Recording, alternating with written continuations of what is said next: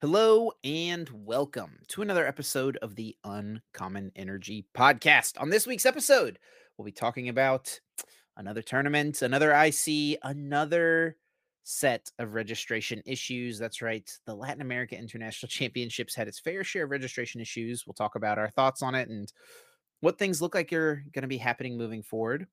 The Peoria, Illinois Regional Championships get absolutely flooded by Kyogre, winning its second regional championships in a row here in North America. We'll cover the results from that 1,700 person tournament on this episode. We will, of course, have Guess That Flavor Text, everyone's favorite segment of the show. And if you say it's not your favorite segment, you're just lying to yourself. We know it. You know it. Just be honest. Just be honest with yourself. And then we'll close out this week's episode by chatting about a bunch of new Paradox Rift cards that were revealed. This is looking to be a pretty dang good set, Azul, if you ask me. My name is Chip Ritchie, joined here, as always, by my friend and co-host, Azul GG. What's up, Azul? How we doing, buddy? How was your travel back from good old Peoria?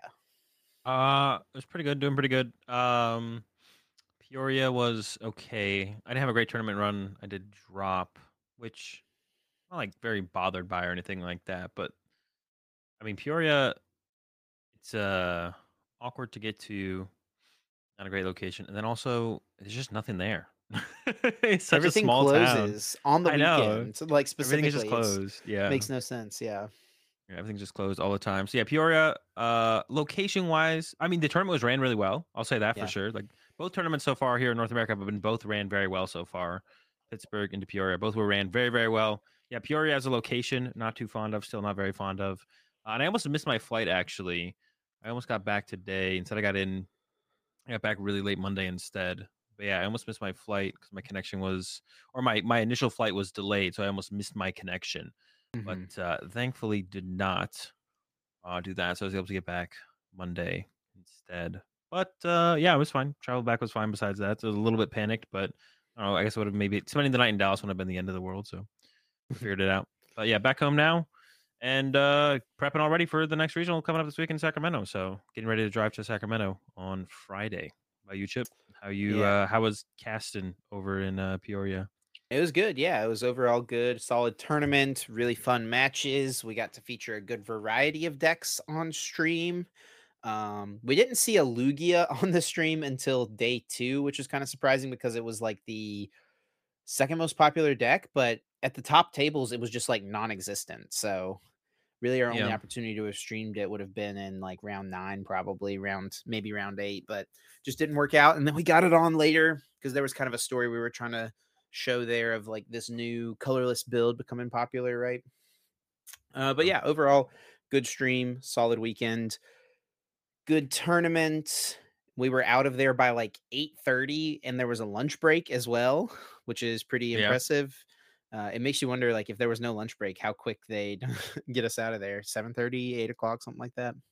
Yeah, I think we could still do the lunch break was like fine, and I guess like if day two wants to keep doing the lunch breaks, it's whatever. But basically, it feels like no one else is doing lunch breaks. Actually, I'm curious, like if anyone in the comment section, let us know. Over in Europe, did they do lunch break for Barcelona? Also, Curitiba was there a lunch break over in Curitiba? If anyone who's listening went to those, wants to leave us a comment, let us know how those went. If you guys got lunch breaks over there, I think they could do away with it. I actually kind of been preferring that, like the just getting through the day faster with no lunch break has been preferable in my opinion. But they did a good job even with the lunch break. So like if they're gonna keep it around, at least it's like still flowing well, you know. Yeah, and speaking of other tournaments in other parts of the world, Latin America internationals are just around the corner. Just what, 6 weeks away? Not even a month away? Is it a month away? It's pretty crazy. Weekend of the Like 17th. 5 weeks, yeah. Yeah, 5 weeks. So pretty close, pretty soon around the corner, and registration just went live today. So a little late, I would say, on the registration for people who are trying Yeah, to plan and sort out their international travel, international hotels. But it's the especially with start the of the season. It just kind of feels like always at the start of the season, we just kind of almost need to expect them to be delayed with these type of things, getting them off the ground for each of the first tournaments of the year. yeah, it doesn't even feel like there's like that huge break like after NAIC, and then sometimes like a break after Worlds. It feels like there shouldn't be a need for like registration delays. And like this one, like specifically, pretty predictably, and was or and did pretty predictable that it was going to sell out. Is what I'm trying to say. Like, so, like Yeah, it, yeah. like people, like, I'm sure there's a decent amount of like North American, European players who didn't book their travel yet, because of the potential of not being able to go. But 6 weeks out is still decent though for, like, if you're still looking at flights or something like that. You might have like passed up on opportunity for like a cheaper flight, cheaper hotel, whatever it might have been, something more reasonable because you're probably waiting. Because I think pretty predictably, and it did happen, that it did sell out pretty fast. I think was a pretty easy guess. I think all the ICs this year will sell out pretty fast, to be honest. Yeah, and they released registration in 2 waves. One of them was first thing in the morning, 9 a.m. Eastern time, 6 a.m. for Azul, which Azul Yeah.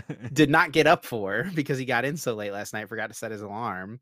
And Yeah, I like so remembered while I Mhm. was flying, I was like, "Oh, when I get home, I just gotta set my alarm." But I literally like got home and then just like went to bed and like forgot to. But it sounds Oops. like I kind of lucked out on not having to go through that process because Arcanine was trying out like a new system. It sounded like for I don't even know for registering players, and basically the whole process of the initial wave of registration lasted about an hour. Yeah. But you basically had to just be sitting there clicking submit over and over again until it let you in. That's what it sounds like the experience was for most people. It almost felt like they were sporadically releasing the allotted spots over the course of an hour. And it was just It kind of was like keep checking over the course of an hour and see if you get one, just kind of yeah. randomly. That's really what it felt like. According to Arcanine's tweets, it sounds like it was an error. It was not supposed to happen that way. Unless I'm Yes. mistaken. I read them earlier. Yeah, so they did put out a statement kind of in regards to some of the backlash. I mean, plenty of people were saying stuff on Twitter. Alex Shemansky here, obviously very prominent North American player, said, if I were a newer player in LATAM, I would 100% be quitting this game after this registration experience. We're coming up on 30 minutes of spam submit early in the workday. At some point, people are going to have to stop trying to register or risk real repercussions from their employers. Being able to say, well, it didn't cap in 30 seconds is not worth this awful experience. And then ultimately tweeted, it has taken over an hour for 896 players to register, with countless more still stuck on the devices spamming submit. If you have a job that you can't do this for, I guess it's just over for you. First come, first serve fixes this problem. And then Arcanine did put out the statement saying, hi, all. We apologize for the site's behavior this morning during LAIC registration. We need to analyze further, but at a glance, we can see huge demand for a bit of a limited supply due to 2 waves. It took a while to sort through the traffic congestion. There are still spots available for Masters in TCG, VG, and Go. If you haven't gotten a spot yet, please try submitting your request again. So they tweeted this like about an During the hour after process. registration went live. Yeah. So I guess And if I just open up a little bit later, or if I had woken up like an hour later, I still could have maybe got in on the first wave. right, right. But it was still like an hour later was still 7 a.m. for you. Like, Yeah, I woke up at 8, so and then they did post an update, said TCG Masters initial allocation has sold out for its first wave, and then there was still some spots for VG and Go. And TCG, as usual, was the most in demand and most constrained. We'll share more of our analysis ASAP. yeah. So all that happened, and then going into wave 2, they did change the process to a more first come first serve process. So whatever they had planned to use did they actually try and do something different, or did something just kind of bug out? They did plan to do something different, right? Because I feel like I saw a tweet I somewhere. think it's a combination, right? They were doing something different and the site was Yeah, just there under was massive definitely demand. Yeah. well, yeah, I wasn't sure if something bugged out and they never planned to do anything different, but I'm pretty sure I saw a tweet somewhere of them saying we were trying to do something different, but it didn't work as intended. Um, that's what I understood, at least. But uh, for the second wave, it was definitely kind of like more first come first serve process, which I think is definitely favorable or preferred to whatever the first wave was. Whatever, no one knows what that is, but whatever that was, I think everyone prefers the first come first serve situation. So first And come first serve is not like totally rolled out, but they did say at the end of this tweet that they are expecting, this is before the second wave. They tweeted, "We expect the second wave to go smoother, but in the big picture, we have been working behind the scenes to prepare for first come, first serve. We will launch that as soon as we can." Okay, so they So did change it from the whatever they did in the first wave it was different in the second wave, right? Um, yeah, well, I think they just they just said they expect it to go smoother, and it's probably just because a lot less people were registering, right? oh, 1,000 people were able to register, so less people were trying to get into the site. okay, that might have been it. Yeah. Either Um, way, it definitely went Not sure smoother. 100% though, obviously. Yeah, it went smoother. I got in on the second wave. Yeah, Um, and actually, I guess I haven't even really said this yet, but I got in on the first wave because I'm actually planning to go to LAIC as a player, which I'm excited about. I got to go last year as a caster. I'm going to actually go and play this year, and luckily for me, I just got super lucky, I guess, because I got on my computer at 8:58, sat down, went to the website, and then as soon as it said 9 o'clock, I clicked refresh. I scrolled down, clicked the boxes, clicked submit. I got the little try again later, and then scrolled or try down, again. clicked submit again, and got through. So I only had to try one extra time, and then I didn't have to worry about it at all. So I got super lucky. Really glad I didn't have to sit there and refresh for an hour. I wouldn't have been able to sit there and refresh for an hour, but I'm glad that it just kind of worked out for me there. Yeah, yeah. So I guess the other thing to talk about besides that, and I think this is something where it's there's nothing really to be mad at. Like a problem was identified. Arcanine tried to fix the problem, or seemingly did fix the problem. Like mistakes are going to happen, mess ups are going to happen. You know, things out of people's control are going to happen. That's what happened here. And then for wave 2, it was fixed, right?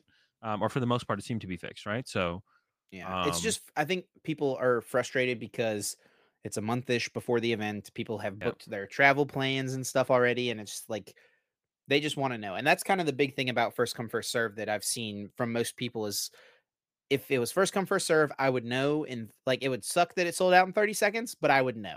And then I could deal with it and move on. I wouldn't have to sit there and refresh for an hour to try to fight for it. yeah, yeah, definitely. Man, I completely lost my train of thought now. I was like, Sorry. I didn't mean to like I was jump no, no, I in. was on something. Yeah, yeah. So like, I think this is like something where it's like, it sucks, but like, you know, the situation got remedied. You can't be. There's nothing to be too mad at here because the Pokemon community, when something's not perfect, they love the pitchforks. Are like everyone is like ready. You know what I'm saying? Everyone wakes up every single morning in the Pokemon community. They sharpen their pitchforks just in case That's something step one. happens. You Yeah, don't? step one: wake up, sharpen pitchfork, get on Twitter, wait, and then and then repeat. So yeah, I don't think there's anything to get mad about as far as that goes. Yeah, it was remedied pretty fast. The one thing we could discuss though was the cap. 1467 is the current number of TCG players registered for So the LAIC. We could final say, number is probably like 1,500 cap or something like that, and there's yeah, probably just still a couple junior senior spots, is floaters. what I would Yeah. guess. So if we say there's 200 juniors and seniors, probably, right? We can say that, right? 200 juniors and seniors. That means there's 1,260 It might be masters. more. I don't know, man. It might be more.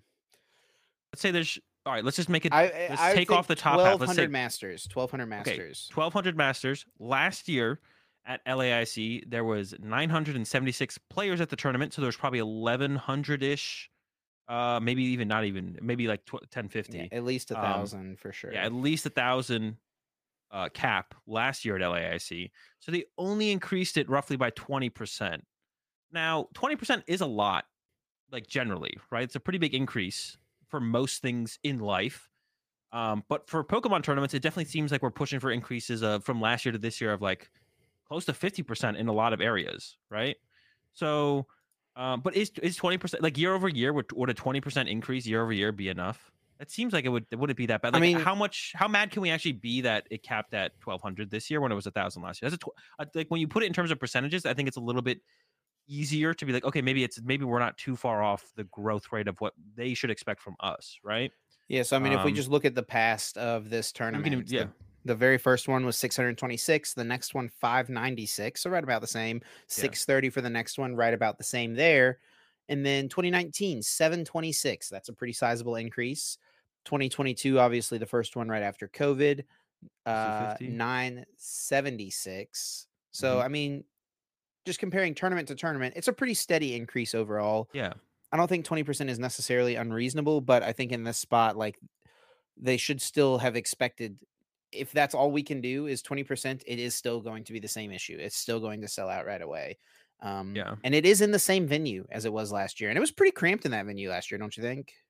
Do we have the whole thing as well? It felt like we That did. I see. I don't know all of that Yeah. stuff. I It do felt like we know had the whole at the venue, venue but though they had some pretty sick, like food? street food Oh vendors yeah. They were good. inside the venue, and I'm super excited to go back for that because that was awesome.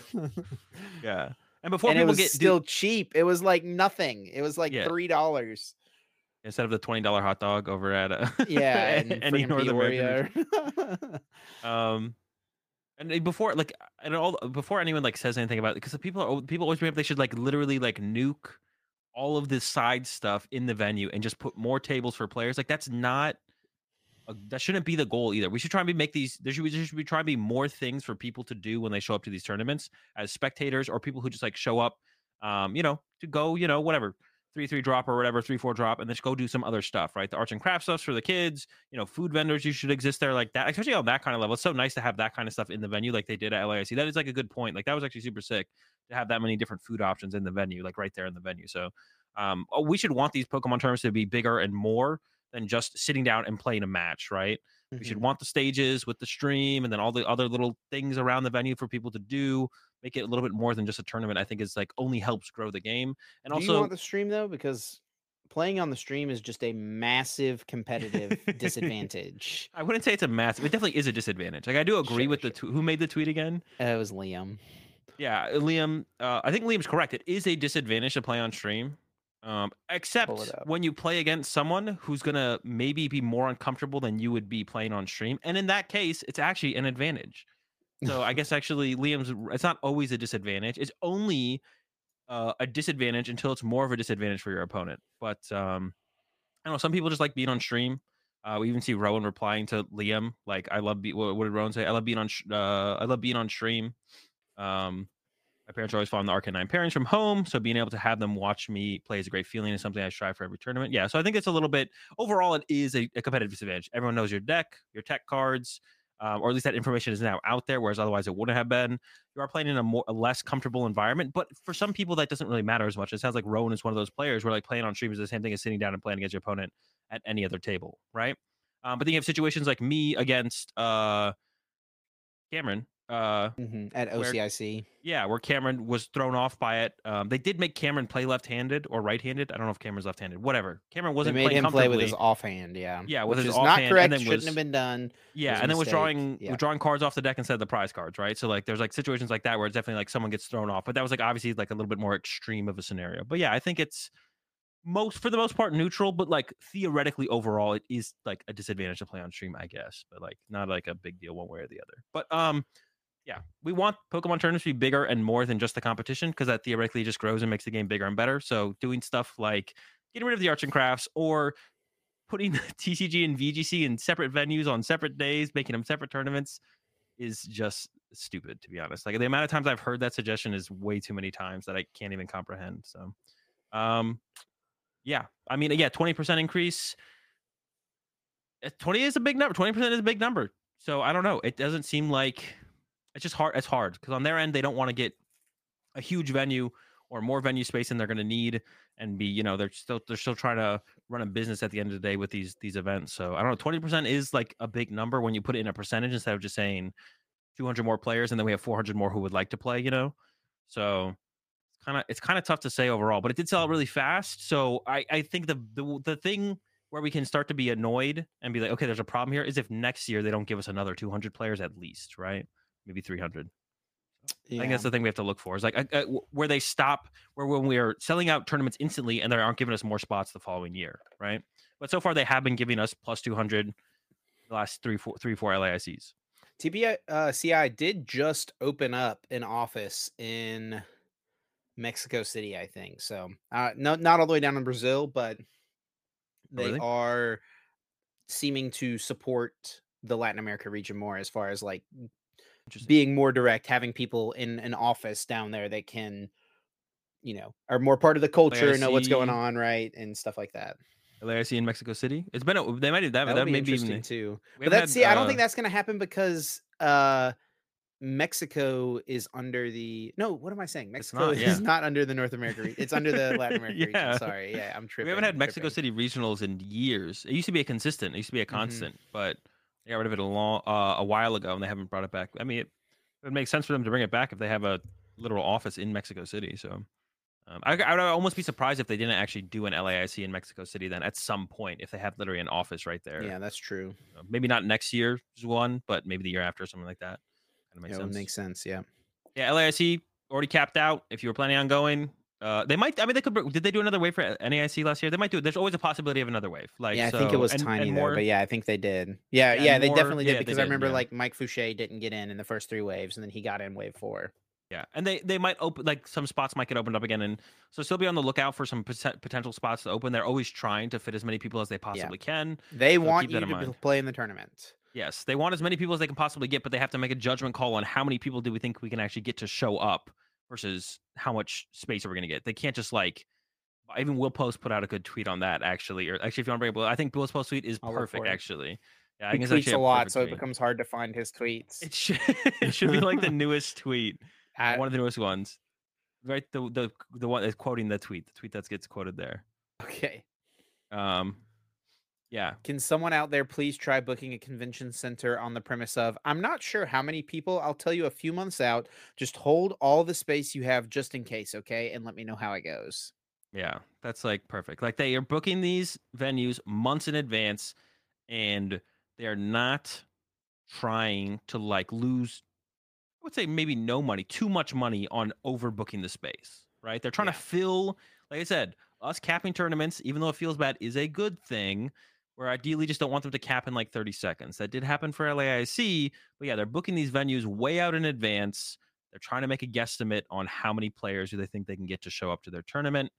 And us filling out like I said, us capping these tournaments is a good thing because it's showing the game's going to grow. And then we just need the organizers to respond by giving us more space. And they have been, if you're not in Europe. So Yeah, yeah, rip. Peoria was actually kind of interesting too this weekend because we were there last year, and I don't know if you really remember it last year, but the section of the hall that most of the masters played in and where the vendors were was completely shut off last year. So they just opened up a huge section of the hall that wasn't yeah, open last year, and it was pretty. I mean, when there's going to be 3,000 people at a tournament, you expect it to be somewhat cramped, right? Like there's just kind of no avoiding it when you're cramming that many people into a convention center. But for how many people were there, it didn't feel like it was overly crowded, I would say. yeah, yeah, definitely. Another thing I'll actually say to that, just to put it out there, like if the day two events, they do this thing called like a home base thing where like they have this little section where they have like Oh tables. yeah, did you guys do that? Yeah, me and my squad did that. Where you can basically buy sorry, a table. I cut you off, but finish explaining what the home base thing is. The I'm home base sorry. thing is basically there's a bunch of tables that you can buy for the weekend, basically to have like a home base, a home base where you can go as your table you can consistently go back to in day one and day two throughout the It's whole like a event. reserved spot for you, Yeah, right? and it costs $100 for the table. So and you get 8 wristbands, so you can have 8 people at your table, and it's like $100. So it's like $12 a person. I think like I did that for the first time. Apparently they've had them before. I only heard about them for this tournament. I didn't notice that they had it in previous tournaments, but I mean that was sick. I'm definitely going to do that every day two event personally. So I mean, if there's any other organizers out there who have those kind of things out there, I'm personally would always be paying for something like that. I would like honestly, I would if VIP seating has gotten pretty expensive, so I'm not buying VIP seating. But if it was a little bit cheaper, then I would be down to do VIP every time. It's really nice to just have like just to know where you're going every single time. You don't have to like weed through the tables every single time. So like having like I said, like the home base thing, just having knowing where you're going, where you and your squad are going to meet up at the end of every single round is worth it in my opinion. So that's definitely something that I'll be looking to do at all the future day two events personally. And if other organizers start doing that kind of stuff, I mean, I'll be doing it there too because I thought that was like a really good, definitely worth the price tag for sure. That's for sure. I think it's definitely worth the price tag. Well, speaking of your experience in Peoria, Illinois, let's take a look at the results from the Pokemon tournament that happened this past weekend in Peoria. Let's start off actually by looking at the meta share and kind of talking about that. If it was similar to what we thought it was going to be, different, or any of that. So here's what the day one meta share looked like. We had 15% of the field on Charizard EX. I think that is, I would call it a little higher than I expected, but I wouldn't say it's surprising. What do you think? I think it's a little surprising. I was predicting 10. Maybe I should have predicted a little bit higher. It was so much on the ladder. I feel like that's a pretty good indicator of it when a deck is gonna like be in excess to what you expect, and it's usually you can only kind of get a read on that for like the most popular deck. But like Lost Tina was the same way before Pittsburgh, and like before Barcelona. Like Lost Tina was the most popular deck on the PTCG Live ladder, and Charizard was by far the most popular deck on the PTCG Live ladder before Peoria. So that probably should have given enough of a tell where I could have probably predicted, okay, it'll probably be like my thought process is 10, but it like sometimes decks are just more popular and that can be like that could be the indicator. Because like in online tournaments and stuff, I have been kind of like waning a little bit in popularity, I felt like leading up to Peoria, but like still on the ladder, everyone was grinding it. And yeah, 15%. So a little bit more than I thought it would be. But like not like a huge shock, I would say for sure. Yeah. It wasn't And like then Lugia at Worlds or something. That I was shocked by. Day one of Yeah. Lugia at Worlds shocked me. And then next up was Lugia at 13%, which isn't a super big surprise, a little higher again than I think we thought. We thought that it was just going to be a lot of like 10% decks, like Yeah. which there kind of is, right? I mean, there's just It's a a little bit lot higher that than are just 12, a little over, right? But yeah, so Lugia at 13%, and the numbers 224 of the people in the tournament were playing Lugia. 183 of them were playing the colorless variant, and 73 were playing the single strike variant. That's a stat we shared on the stream. So about Wait, what? 70% of the Lugia players were on the colorless version of the Wait, deck. do those numbers again? 70% colorless and No, 30% single strike. 183 Colorless, and 73 single strike. all in 224 decks. Yeah.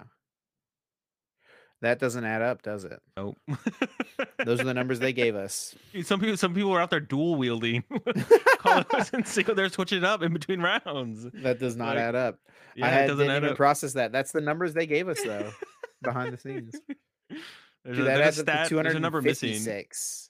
Yeah. So some of the missing. decks just got counted twice somehow in their whatever system they used to check it. I mean, 70% is about that makes sense to me. Like that's colorless about what it probably is still what it was. Yeah, like colors being the more popular by like a solid amount made sense. I was actually surprised there wasn't much single strike. Well, yeah, colors being the more played one. I thought it'd be more though. I guess is what I should say. I thought it'd be like 80+%. So yeah, I mean, I think more what single you're strike not than I thought. accounting for is There's like people who are just like stuck on their single strike. yeah, definitely. If someone has decided for the last 2 months that they're playing this deck to this tournament, and then now this new version of the deck comes out and everyone's talking about it, playing it instead of the one you've been practicing, testing, and that you know the best, like it's hard for people to change, stick with what you know. And generally, I think It is depending on where you are as a player, that's the correct thing to do, right? Is to unless it's a stick with what you're most comfortable with.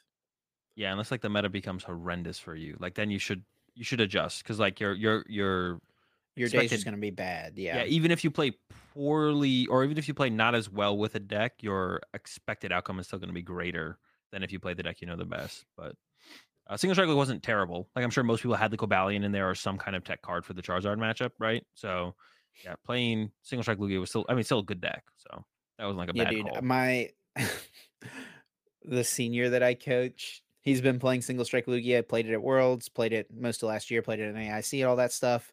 And so he's going to play it, just stick with it for this tournament because he hasn't played a lot since Worlds because they started school back and stuff. So he's just going to stick with it. And I was like, listen, man, you got to play the Cobalion. We just need to have a chance against Charizard. Let's put this in your list. And I found out the day after the tournament, he cut it from his list. Oh no. He just was like, I'm not going to play it. And then he still got 10th. He got top 16. It was his first regional as a senior too. So that was pretty cool. All right. But yeah, he was like, yeah, I didn't play against any Charizard. I was like, okay, that makes sense. You made a good decition cutting the Cobalion. Then he made the right call. You got never punished for cutting the Cobalion. That is definitely the never punished scenario. But I wonder how, dude, seniors and juniors is just so weird compared to masters. It's like so much harder to, maybe if you're in it as a senior and junior, you can have a little bit better of a read on where things are going, but it's really hard, even as someone who coaches juniors and seniors, because I'm not in it. Like I can't apply how I would analyze a meta.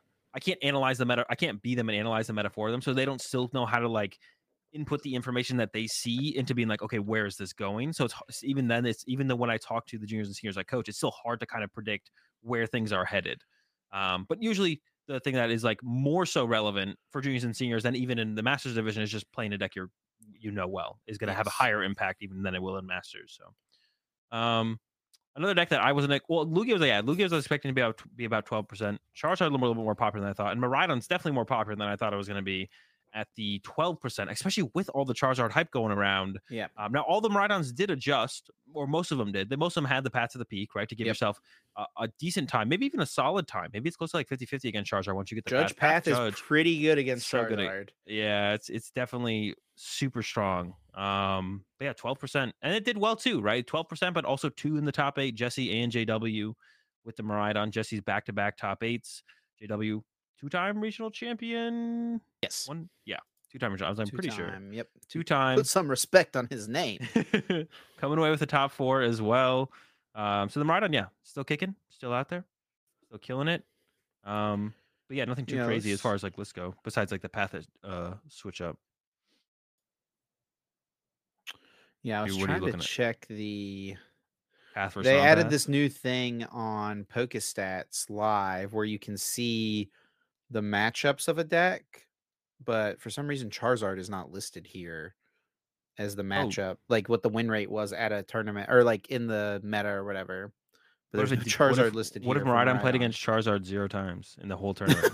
Yeah, it seems impossible, but I don't think that happened. Technically possible. I'll see if I can click around and find it. We can at least check Charizard like here. JW and Jesse specifically. Yeah, I will if I don't see it. Oh yeah, tournament data on the way. So it's just like I think this is a thing in progress. Is kind of the issue there. But yeah, so let's look at JW Krewall. Looks like he played against 1 Charizard and beat it. Mm-hmm. He has 1 unknown on his record, so he played against 1. Unknown's not a very good deck right now, so it makes sense. And then Jesse played against 1 in round Charizard. 1 and also beat it. Yeah, and those are like the not to like specifically call out those players, but usually your early rounds are going to be a little bit easier. The later you go into a tournament, the harder your rounds get theoretically. Of course, you could hit toward round 1, but it's way more likely you hit Joe Schmo round 1, right? So yeah, there's definitely going to be a big difference in the quality of players. So this Charizard player, Austin Daniels, got 10th, and he was playing Charizard, and he went 4-1 or 3-0-1 against Miraidon. Yeah. Drew played against 1, and beat it. Mm-hmm. It's looking good for Charizard out here, but of course, you don't need to be able to beat everything, right? I mean, losing to the 15%, but to be honest though, like Charizard was 15%, but no top 8s. There was 3 in top 16, so it wasn't like far off the mark from like a successful tournament run. But I think being the most popular deck, having a decent conversion rate too, 19% of day 2 was Charizard's. No top 8s. That's definitely probably below average for how popular it was, right? Like below average amount of top 8s a deck would have for being that popular. Would be my guess. Yeah, I think so. I will say I think all 3 of these Charizard players were players who like won into top 16, and they weren't like players who lost out of top 8, right? Yeah, not even top 8 contenders. And towards the end of the day, right? That makes it even worse. I mean, that's not like to put a blemish on their record or anything like that. I mean, they still made top 16, right? Literally couldn't even top 8. What are they even doing here? Why they show up to the tournament? No chance. Lost Box in there at its classic 10%, right? I feel like Lost Box is almost taken. Whoa! You skipped over Gardevoir, the deck you played.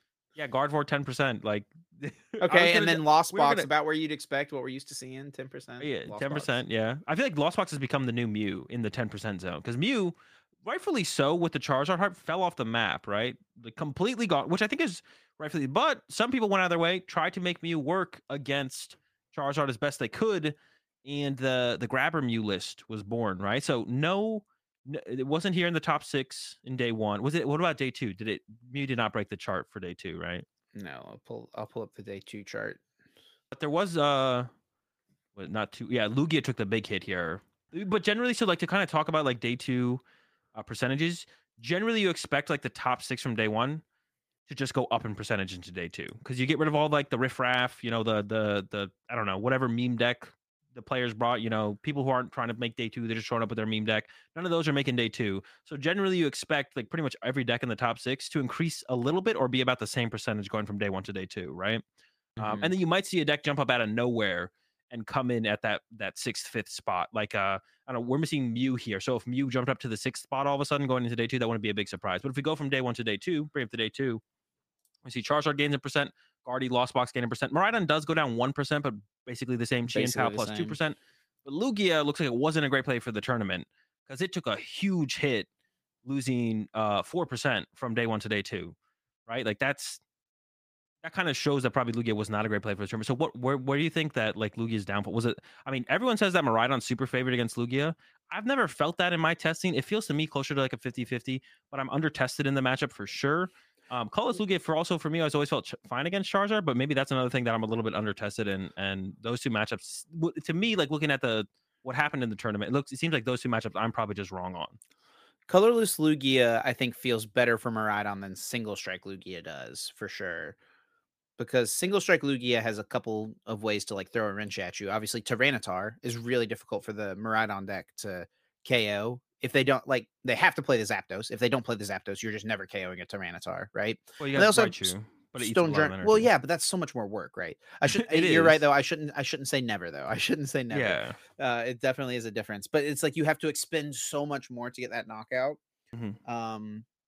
And then you have Stonejourner as well. So I think that Single Strike Lugia actually does fine against Miraidon, but Colorless Lugia probably a bit less so. I mean, you do have Snorlax, but it's not really even your prize Depends what trade you is still bench. overall even The Squawk because comes down.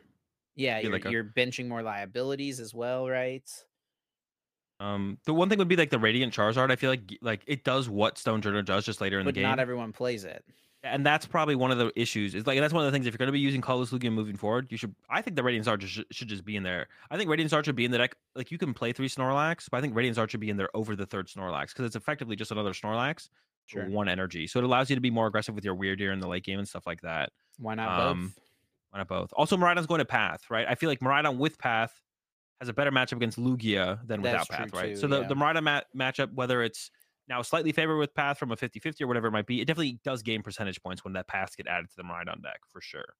You're a little bit less aggressive in general, so some matchups you're going to wish you didn't have the Path at the peak. Some of the other matchups is a little bit less relevant, but against Lugia, I think you are gaining some percentage points there. Just judge Path, right? Hit him with it in this matchup as well. And then Chien Pao went way up in meta share percentage from where it was at in Pittsburgh. In Pittsburgh, it was like 4.5%, almost doubling up to 8% here in Peoria. And it had a solid day 2 conversion rate as well. It goes from 8 to 10%. You know, not like massive changes by any means. It's like expected. It didn't expect the 2% increase. Like Lost Box had a 2% increase. Chien Pao, like that's like an expected if you're in the top 6 decks. Usually, you're expected to increase a little bit. And I think a big part of this, so there's kind of 2 things here. One, Chien Pao is probably one of the few decks, one of 2 meta decks in the format that just has like a strictly favorable Charizard matchup. You destroy. It's embarrassing for Charizard. Like it's so a bad. Strictly favorable Charizard matchup. Charizard was kind of the big hyped up deck coming into this event, and then also a lot of really good players decided to play Chien Pao as well. Yeah, a lot of really good players decided to play it. I've like kind of used that as like a reason for why a deck would be popular. But I guess that speaks to if a lot of really good players want to play it and think it's good, then there's going to be that many other players who think it's good as well, right? But like it's a little. I'm not going to go around and pay attention to what everyone's playing. I am taking note of what the better players are playing, though, right? So when I saw that, Bradner was playing it and Grant Shen was playing it, I was like, okay, people are showing up with the Chien Pao. So like I'm gonna take note of those players rolling up with the Chien Pao. But if they're rolling up with the Chien Pao, there's also all the other players that I'm not taking note of who are also gonna be rolling up with it, right?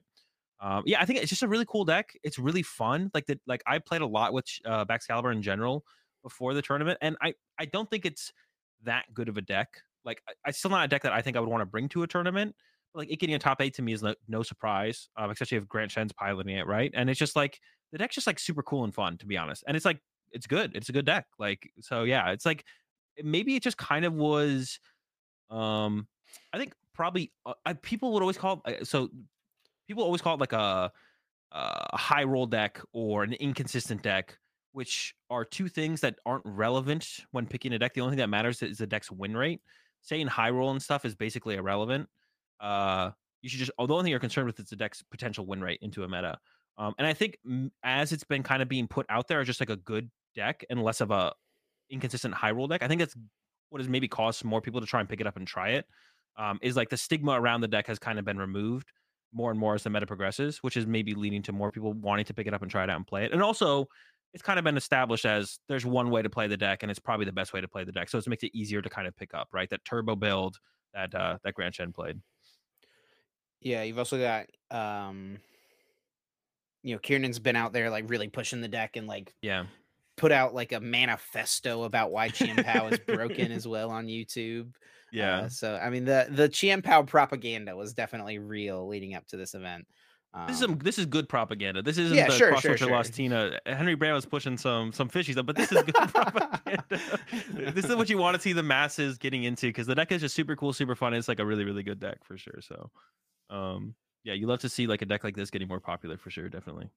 Was there anything that stood out to you in day two that we haven't talked about yet? I know you've looked at pretty much everything.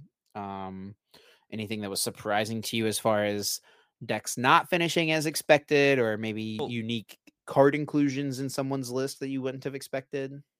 not that I can think of. I haven't looked at a ton of non-top 8 lists, but I guess like the lack of Lost Tina we could talk about, right? Not even in the top 6 most popular decks. Now, I predicted this to my group personally, and they told me, no, Azul, Lost Tina is still going to be 10% at least. I predicted less than 8%, or less than 10%, I should say. It Around was, 8%. I will say, and we said this on the broadcast too, it was like 7.9%. Okay, about where I So predicted it to be. Okay, right just under like Chien Pao. yeah. Now, I didn't predict Charizard to be 15%, but I was still Yeah, yeah. we're all So afraid of you Charizard. take one small win, you take a couple big L's, we'll see where we end up. But yeah, Lost Cena kind of fell off. I mean, I think that a big reason has to be the hype behind Colorless Lugia. I think Colorless Lugia was the most hyped deck going into the tournament. I think a lot of people were just set on playing Charizard, and that's why it was so popular. But I think Colorless Lugia was by far the most hyped up deck going into the tournament, and Yeah. it destroyed. Like I thought it was good until I forgot about all the other little things that Colorless Lugia can do against team. Like they can't start Requiem with Snorlax, which kind of sucks. You have to lost impact every single Snorlax. Mew can come in out of nowhere and copy Greninja for 2 Comfy KOs, or copy Tina and just knock it out and copy Lost Impact. Like the matchup is embarrassingly bad for for Lost Tina. So I Yeah. think even the Temple of Sinnoh doesn't fix it either. Like the Temple of Sinnoh is really good against Single Strike Lugia in Lost Tina, but it doesn't fix the colorless matchup at all. So I think that's the main reason Lost Tina probably dropped off more. Also, it wasn't really performing overly well in tournaments. It did get second at Curitiba, but there was like sometimes one in top 8, but then it was like lacking in the rest of day 2 finishes. And also, I think people are just kind of getting the deck is like not very fun to play. It's good, but it takes a lot to play well. Like it's almost like a lost box. It's like a lost box. It is a lost zone deck, right? You have to play really well to get a good result from it. Mm-hmm. And I think it's just probably exhausting a lot of people up to this point. And it's like a lot of people ended up putting it down because of that. Also, it's not as fun as Lost Box. So you can do so many different things with Lost Box and make Lost Box your own. Lost Tina is like you kind of have to do these things, and it's not very fun to do those things. So I think just people are kind of burnt out and kind of putting it down because it wasn't very enjoyable play experience. So we did make some predictions before the tournament. We can go through now and see who was right, who was wrong. We did try to predict what deck would win. I predicted Gardevoir. You predicted Colorless Lugia. Now, I think Colorless Lugia was definitely more hyped up coming into the event, and it did end up being more popular in day. Well, not Colorless Lugia, I guess specifically wasn't more popular necessarily in day one. Lugia was. Yeah. But there was no Colorless Lugia in top 8. There was, however, one Gardevoir in top 8. So I mean, it didn't win though. Like I feel like you have to win I to was get closer. it right. I You were was closer. but you gotta like we're trying to like hit it on the mark, you know what I'm Okay, sure. Whatever. saying? Highest placing Charizard. I said top 8. You said top 16. You definitely get the edge here. It wasn't 0 Radiant in top Charizard. 8, and then there was 3 in top 16. So honestly, if we're doing points or something, 3 points to House What? No, Blue that's over not how that there. works. Oh yeah. True. Yeah. No, that is how that works. Actually, I take it back. And Yeah, and the last one we did was will there be a non-NA? Actually, should have said Canada or US. No, NA is fine, I guess. Well, no, not non-Canada or US player in top 8. Chip said yes. I said no, and there was Brent Tonneson coming in with the Gardevoir and getting into a 7th place. Who did Brent actually lose to in top 8? Brent lost to Raymond, I think. Okay. Yeah, I'll so double check top the 8 with lineup Gardevoir. lists or the Brent's been playing Pokestats. Gardevoir for like forever. And Yeah, Brent's actually had ran a up pretty again. sick run of tournaments. I saw someone he like tweeted about his Metafy or something like that. And his last 3 tournaments, he's gone top 32 at Worlds, or sorry, top 32 at NAIC, 10th at Worlds, 7th at Peoria. That's a pretty sick run. Yeah, it's not bad. I'm sure Brent's looking for that. Has Brent actually? No, that's not. That is true. Brent has won a major tournament before. I see with that regional Sydney first place. I was like wondering, has Brent won a major? I was about to say Brent might be the best player to have not won a major tournament. It's possible. Lost Ray, baby. Lost Ray. Yeah. Sorry, but Brent did lose to Jack Carter. Okay, so still a lost zone deck, still lost box. Jack actually had cards in his deck that were pretty good in the Gardevoir matchup. He had Clara, Palpad, and Echoing Horn. All cards that are like pretty good against Gardevoir. Did he have the Roxanne as well or no? He did not have the Roxanne. He had no disruption. Yeah. So yes, decent. Decent. Jack all those beat, decent against Jack beat Grant Manley in day 2. I know. Yeah. I guess like the other list we can talk about real fast here and just take a look at was Rowan's. I don't think we pulled up Rowan's list up yet, which is a really cool Mew build. Like I said, most people wrote off Mew as dead because of the Charizard matchup, but Rowan went out of the way to test the matchup with some unique cards, and they ended up being good enough to run Mew at the tournament despite Charizard's hype, which means they're probably at least getting Rowan to like a 50-50 in the matchup because I don't know why you would play a deck that doesn't. And it's basically like a handlock Mew, DTE handlock Mew. Got the Luxray V in there. For anyone who doesn't know what that does, for two colorless energy, it does 30 damage. You look at your opponent's hand and you discard a trainer card. So you combo that with Judge, Path, Fang Snipe. You could not just shut down Charizard, but you can shut down a lot of decks with that Judge, combo. Path, Fang Snipe, Grabber as well. Don't forget. Yeah, and then if you want to, you can also throw the Grabber in there as well, which is a new card from 151. Look at your opponent's hand, take a Pokemon you find there, and put it on the bottom of their deck. So you basically just try and just limit their hand as much as possible. And this is like enough. Because like we've already been talking about Judge Path being really good against Charizard, but you get a Grabber involved, and sure, it's just like any Pokemon they have, and the Pokemon they have might not be relevant, but one less Pidgey on their bench could be the difference between them, getting to a Pidgeot later or not, right? Dude, Grabbers are like $150 on TCG Player. That's kind of crazy. Stonks. The Grabbers. I mean, for an uncommon card that's like not that good, like it's good in a very specific deck, right? You just wouldn't expect it. Well, it's because of there's no booster boxes of 151. Yeah, so the cards are harder to get. Yeah. So yeah, instead of just giving up on Mew, Rowan was like, all right, what can I do to beat Charizard? And it was enough, for Rowan to get up to the top 4, eventually losing to, I want to say Raymond. Yes. Actually, I don't know. Yeah. Lost Raymond. Which is a pretty abysmal matchup. Yeah. Even with does have the Penny, which can help, but really isn't enough to make the character matchup good. Yeah. I have to imagine the Penny was in here for like pick up the Luxray. Yeah. It might do enough against Lost Box if they don't have the Drapion. Which I think is probably something like Rowan was probably reading into a little bit as well. Like less Spiritomb and Drapion would probably be showing up. He does also only have 2 escape ropes, so it also could just be in here as like a recyclable way to get out of Mawile or something like that too. I mean, yeah, I guess. Yeah, there's just like I don't know if anyone's gonna be card. The player playing Mawile would have to be desperate to Mawile a Mew player. They would have to be like or beyond you just desperate. check their resources and they're down ropes, like because they had to use them to set up or something. All right, it's possible. I'm not fully disagreeing with you. And then besides that, pretty vanilla. Besides the Grabber combo stuff, everything else in there is pretty normal. Pretty interesting though. Rowan, when he won Hartford with Fusion Mew, it was at a time where nobody was playing Fusion Mew. Everyone's playing DTE Mew. Yeah. And then he gets top 4 here playing DTE Mew at a time when most people are playing Fusion Mew, which is, but I guess for this tournament, a pretty high amount of people did switch over to the DTE. Colin Merley Matthews, who got top 8 or top 4 in Pittsburgh. Yeah, it was top 4. He switched over to it. He had 3 Grabber in his list, and then Tyler Ashlock also played the DTE Mew. This one did not have the Grabber, it looks like. Just Judge Path and Pray. Justified Gloves. And of course, the Justified Gloves. Got to have those. Oh, man, that's wild. Has the Silene, so I guess the plan against Zard is just like one shot, at least one of them. Yeah, you have to get lucky on the Silene to get a double KO. That'd be a lot of tablets.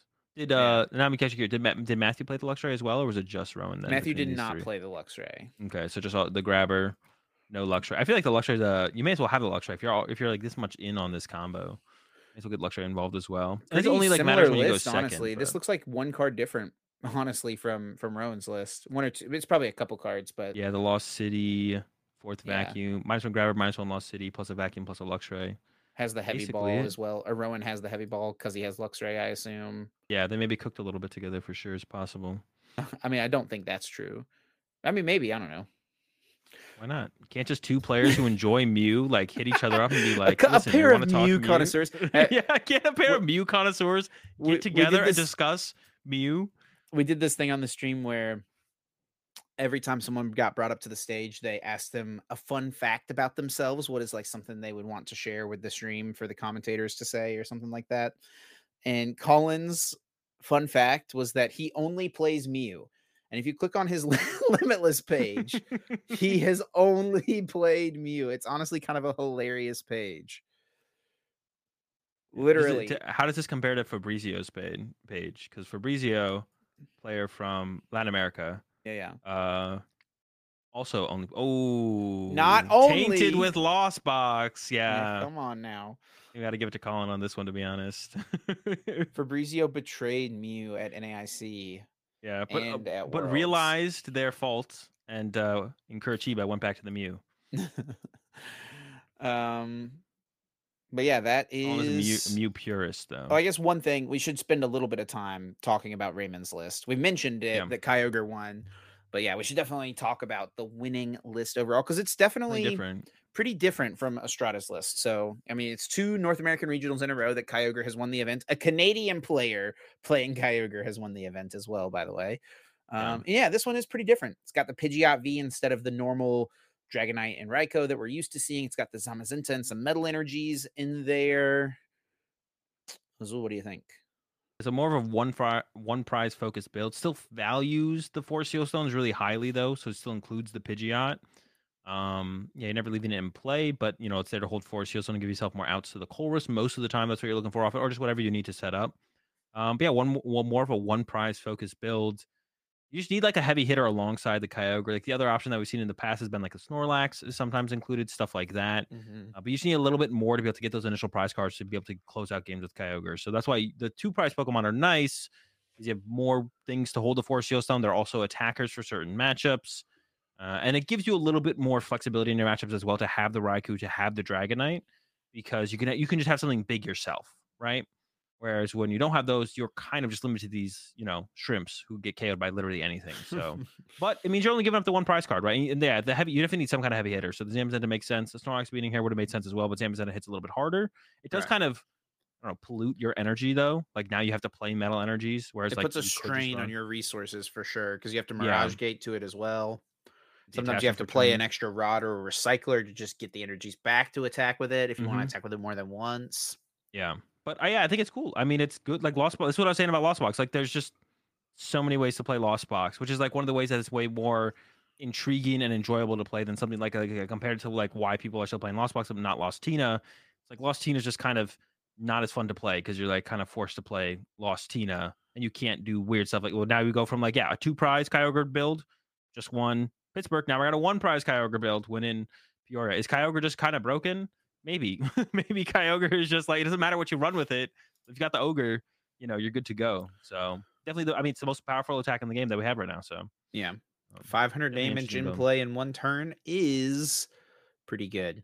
Well, I think one more list we should maybe mention is the Sablezard, because Sablezard also the biggest surprise in top 8 besides Raymond's list was the Sablezard that showed up. Sablezard is not a deck that I've like completely written off personally before this event, but I just have not put any time into it. So when anyone asks me about Sablezard, I'm always like, I mean, it could be okay, but it seems like it's worse than just like Mirage Gate builds of Lost Box, but I haven't really played with it at all. So maybe it's better than I'm giving it credit for. And it did show up, and yeah, Terrence made top 8 with nothing super unique, to be honest. We've seen kind of all these techs before. Besides the Ditto. The Ditto's like the big thing, I think. But the Articuno we've seen from like Pedro. Pedro's a huge fan of the Articuno to allow your Cram to hit for 120 to KO Cresselia.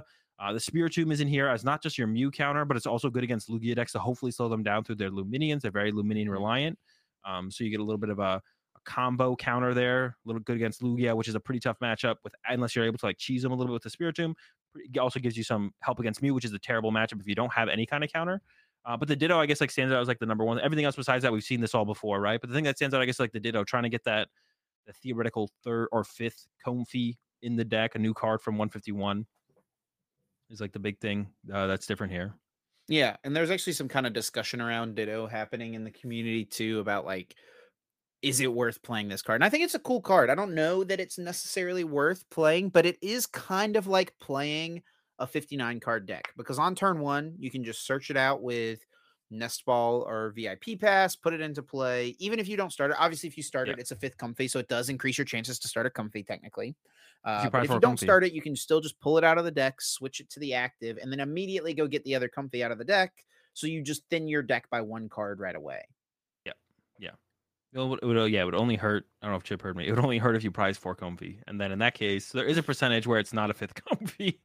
You probably just concede though, so it's fine. Fair. Yeah, I don't know if it's worth the trade-off. I think opening comfy is a little bit more important in this than like a turbo lost box though, I would Mhm. say.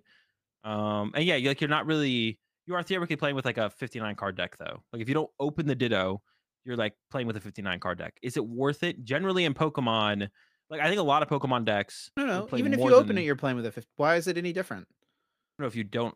Oh, wait, am I like? Yeah. No matter what, you're playing with a 59 card deck. Yeah, Yeah, yeah. you're right. And then if you prize it, as you get it off your prize card, it's just a dead card, right? Sure. Yeah, I don't know where I thought I was going with that one, to be honest. But yeah, generally in Pokemon, decks would play more than 50 cards if they could, or more than 60 cards if they could, right? So yeah, the question but it's a pretty big. It's like an 8% increase, I think, to have the Ditto in there. So that's like that's pretty relevant. You want to open comfy, right? And I said like I feel like it feels like it's a little bit more relevant in the Sable Zard because Yeah, you want to get to 10 like ASAP. you don't have that many big attacking options. You have Sableye and Radiant Charizard, and that's it. But you look at something like the Kyogre build, you got the Zamazenta, you got the Kyogre, you got the Sableye, you got more big attacking builds. You even go to like the 2 prize build, and there's even more options for big attacking things to like swing And it does give the tempo you into your favor again. like a little flexibility too. Like I could definitely imagine there being a world where you look at your opening hand and you like have everything you need to Cramorant turn one. So you just play those pieces out and then get Ditto active and then go get your Cramorant, right? Like so it has like a little bit more Yeah. flexibility. Yeah, it could. Yeah, I guess it's like another out to cram as well. On the end of the turn. Yeah. So yeah, It's let's interesting. with all this information here from Peoria, we do have another regionals this weekend. So it's like there ain't no rest for you ever heard there's ain't no rest for the wicked? There ain't no rest for the Pokemon TCG player because there is just one more tournament coming right up. So let's do this time some meta share predictions. We always kind of like talk about what we think a deck is going to be in the meta, but let's like put a hard number Kind on of each of know. the top handful of decks here and say what we think they're going to be. So starting with Charizard, 15% in Peoria. We both kind of thought it was going to be around that 10-ish, maybe 12%, up to 15 though. You think that remains true in Sacramento? So the one thing to think about this with these being so close is a lot of people aren't going to change decks based off Peoria. They'll just tech their deck differently, right? Yeah. So Peoria happened, and you shouldn't. To be honest, the vast majority of players should not switch just because you have a bad Lost Box Kyogre deck matchup, and it just won the last regional. You shouldn't switch decks. Oh, You might tech here, differently. one more thing too. 1,700 players in Peoria. How many of those 1,700 players do you think will be playing in Sacramento? I'm actually interesting. I think actually Shemansky had a stat on that a while ago, where it was like how many players are there on like average? only played one tournament a year? Yeah, basically something like that, and you could like kind of deduce what was the average amount of like returning players or had already been at a regional. I guess that'd be definitely a a few hundred. Yeah, I mean it'll be like it's a some. decent chunk of it's a decent percentage of the room for sure. Yeah, because there's let me go look at what we're talking about. Sacramento, Mhm. 1,700. Take out 200, so there's 1,500 masters. Looking at 1,400 masters. Maybe 400 of them were at. Yeah. I don't know. It's so hard to tell. The less, the better, to be honest. As far as like growth of the game goes, the less that are like, I don't know if that actually makes any sense. But yeah, there's going to be some, right? What is the number? I'm actually not too sure. But yeah, they'll probably be all playing pretty much the same deck for the most part. But Zard, I think, definitely has to come down, right? We're not going higher. Could it be 15 again? I think 12 or 10. It's in the 10 to 12. It's in like the 10 range, but it goes up instead of maybe going down. Yeah, So I 10 to think 12 is my minimum prediction. 12. I think it's minimum 12. And I Okay, could really? see it being 15 again for sure. Even though it didn't Sheesh. top a good 8 or deck. anything like that, but like it has solid matchups against the decks that were in top 8, right? Like it's fine I don't against the know. Lost Box decks. It's fine against Miraidon. I need that Spiritomb Maybe soon. I not can as much with the Grabbard. path builds. Maybe you're a little scared of the Mew stuff, right? With the with the grabber path combo, judge, all Yeah. that stuff. I don't You know could what. play if you play your own Spiritomb. I think you overcome Mew. Yeah, and that might And be the then tech worth including in your Charizard deck, right? yeah, if you're not trying to get Grabbard. Yeah, now I'm sure a lot of people are going to take their Zard deck and they'll be like, okay, do I need a tech for that matchup? Let's test it. You know, how good of a matchup does Grabber Mew actually have, or Handlock Mew? We can call it that. How good of a matchup does Handlock Mew have against Zard? And if it's still like only 50-50, might not be worth teching for, because I think we'll see more techs from Mew in general showing up. So the Zard players might just be like, if it's a 50-50, I'll take it. But if it's like bad, it's like a 60-40, 70-30 in Handlock's favor, then you probably want to add the Spiritomb bat into your deck, and you just kind of beat them with the Spiritomb. So Spiritomb's also pretty good against colorless Lugia. pretty good against Lugia. Yeah, maybe Zard's broken. All it Turn misses, off that weird also ear. missing that Spiritomb. Also, it's good against Miraidon. Shut off the Raikou. Shut off. That's Is that it? That's it. It's not that good against Luminion. Miraidon. They It's sometimes play okay. Luminion. It's shut off the Raikou. Fleetfoot. Dude, the amount of games I've been able to play because of Fleetfoot is pretty high. Shut off the Raikou. But yeah, Spiritomb seems like a solid inclusion in Zard to fix that matchup potentially. It does. It is. I think it's got to come down. It does 15 again would kind be of give your ridiculous. opponent another odd prize, which might not be good, right? It's like not too hard to draw 2 odd prizes against Zard though. I feel like it's pretty easy because like they put the Yeah. Mew in play and then you boss around the Mew and then the Mew's Mhm. still there. So Well, you don't. Yeah. I guess. Yeah, it's true. Yeah, I'm gonna put it down here as 12%. Are you okay with that? yeah, let's go 12. Yeah, 12%. Could definitely see it still being up to 15 though. All right, Lugia. We'll just combine both the Lugias here once again. Yeah, I think it's just they are obviously different decks, but just for simplicity's sake, probably still right around that 10-ish%. Could see yeah. I it think it'll even come down. Yeah, I could see it going down because of the poor conversion rate, maybe. Yeah, But Lugia, I mean, it's just like I don't think it's a deck that's really realistically day one ever going to be below 10%. yeah. Definitely hard sell for sure. Miraidon, though, on the other hand, I could definitely see just holding true at 12. Yeah, could it come up? Would Miraidon ever be the most popular deck? No shot at 12. Locking at 12. Let's stop talking. You're saying I'm giving Miraidon nothing. Yeah, we can lock it. I think Miraidon's a solid 12. choice. Yeah, you shouldn't. If you're on Miraidon, like, and this is what a lot of people were telling me, like, asking me, like, before the tournament, before Peoria, it's like, I've been playing Miraidon. Should I keep playing it? Zard's scary. I'm like, yeah, you put the pass in there, the matchup becomes better. Like, if it's the deck you've tested the most, like, the number one factor for your result is going to be your play. So, like, yeah, play them right. And we saw 2 of them top 8, right? Like, Yep. I think it'll be the same thing here. Like, it's Miraidon's not the best deck in the format. Tough time against Lost Box. Tough time against Zard probably still, right? So, but like, it's not like terrible matchups, right? You can beat pretty much anything with Miraidon. So, Artie, Gertie probably 10. 10. Yeah. We're kind of aligned on our thoughts here, I think, for most things. I mean, it's a 10 format though. We're in a 10 format. Sometimes Lost Box. Yeah, 10.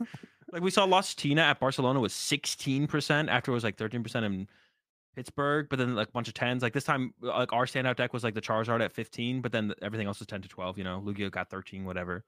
Xian Pao, does this become a 10 all of a sudden? Do we get to 10 with Xian Pao? I don't think it gets boosted. Don't think so. Think it holds at 8, or are we going down? Wait, yeah. What would it even eat into? Like, maybe Chien-Pao eats into Lugia a little bit. Maybe Lugia drops down and Chien-Pao goes up. Maybe Lugia is like the 8. I'm kind of rethinking what I said earlier. No, so Lugia players are just Chien-Pao players in disguise? Maybe so. Well, I'm just trying to think like what decks Who gets converted to Chien-Pao? Yeah. Who is Kieran converted?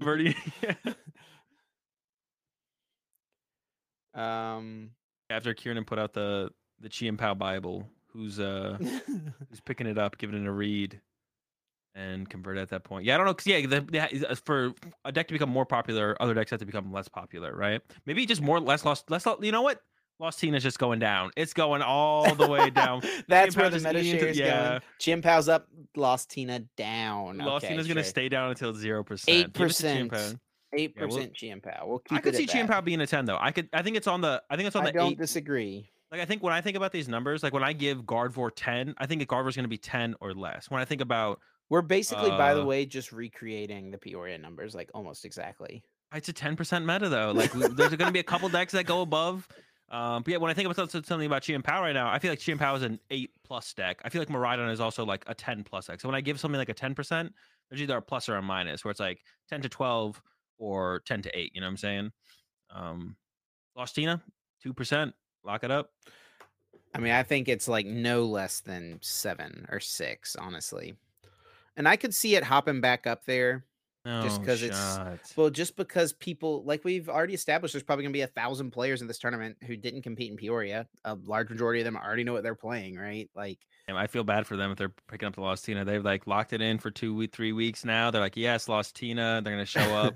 I mean, someone's got to go 3-drop. You know, might as well be the Lostina players. You know, I don't think. sheesh.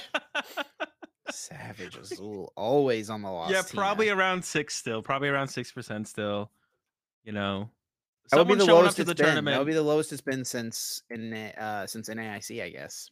Propaganda can only go so far, Chip. At some point, people have to come around and be like, wait, I'm going 0-3 at every single tournament. I better put this thing away. I mean, I put Rapid Strike on here. It's obviously not going to be on the chart, but it's probably the next most notable deck, I would say. And I have a tough time with Rapid Or I Strike. didn't I even was put pretty Mew hyped. on here. What am I doing? I didn't put Mew on here. We got to put Well, Mew add up Mew here. while I talk about Rapid Strike. Rapid Strike, I was pretty hype on going into this tournament, but one matchup like I'm not 100% confident is the Charizard matchup. And if it does have a bad Charizard matchup, I would say Rapid Strike's probably not a great deck because the colorless Lugia, the Lugia matchup is just horrendous. Colorless or non-colorless. I was like actually unsure about the colorless Lugia matchup until I played it, and I was like, Mew just carries this matchup so hard. Even Weird Ear can get in there. If like you KO their Urshifu with Weird Ear, they just don't have a response to your Weird Ear. Like, so yeah, that's really hard. Rapid Strike, I feel like if the Charizard matchup is bad, Rapid Strike is bad. The Charizard matchup is good. If it's favorable, I think it has to be favorable though. Then I think Rapid Strike is still in a solid spot, but it'll never be above like a 4% deck, 3-4%, right? Like it's never breaking. It's just one of those decks, you know, that never will break those numbers because it is a little bit more of a meta cally deck. So it's hard to get it right, and not enough people are trying to go out of their way to get it right. I just want to play something that's like can be pretty much everything. Rapid But Strike, then, yeah, 4%. Yeah, 4%. And then Mew, I don't know what percentage Mew was at the tournament. It wasn't on the top 6. It was below. It was less than 7.9. I actually don't know for sure. Do they get split into 2 different categories? No, Mew and No, okay. DT Infusion, no. But I would expect it to heavily favor DTE Mew for this tournament. And it will increase, but I think it'll do really bad because I Well- think we'll see stuff like Miraidon. Yeah, I think we'll see Spiritom's index. Yeah, there'll be a little bit more. So I think maybe- Spiritomb specifically. As Mew players, should they react and not play DT, play Fusion? If call in Merle Matthews, what, we gotta just hit lose him to up and be Charizard? like, So you play Yeah. Fusion and just lose to Charizard then? Like you're gonna be like, to beat the Spiritombs, I'm gonna lose to Charizard. Like yeah. and then imagine if the Charizard rolls up with Spiritomb. It's just like I think Mew is gonna be more popular because like the deck is cool, right? The handlock build of the deck is really sick, right? Mew's fun, it's sick.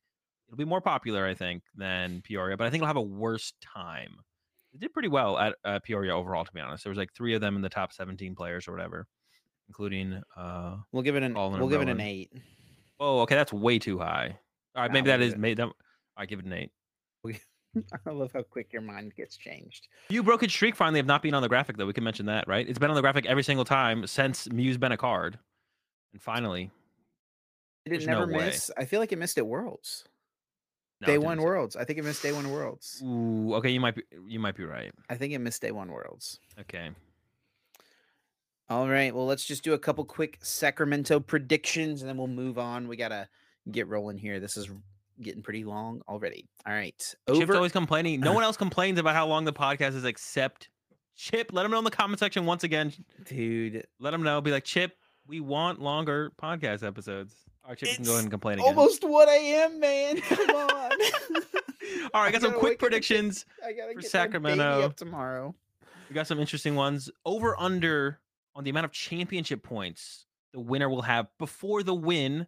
And the Yep. over under is on 250.5. Chip, do you think they'll have more than that before they win or less than that? Yeah, I'm gonna go with over 250.5. And I know Okay. you're gonna say under because you're picking yourself. That's well, now that you've picked over, I'm down to pick myself for the under to have a little bit of back and forth here because I have 0 championship points. My plan is to win the tournament. So I'm going to go ahead with under. You know what would be funny?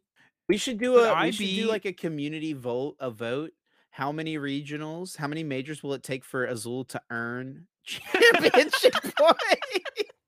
I was just about to say, what if I just like could I be the first Worlds competitor with 0 championship points? Has anyone else like earned 0 championship points after they've gotten top 4 at Blaine Worlds? Hill. Oh, okay. So I wouldn't be the first, but I could join Blaine with that. I could get He that got top stat. 4, right? Am I tripping? Yeah, Yeah, he yeah. got top Blaine got 4. top 4. Yeah. Did Blaine didn't earn a single championship point that season?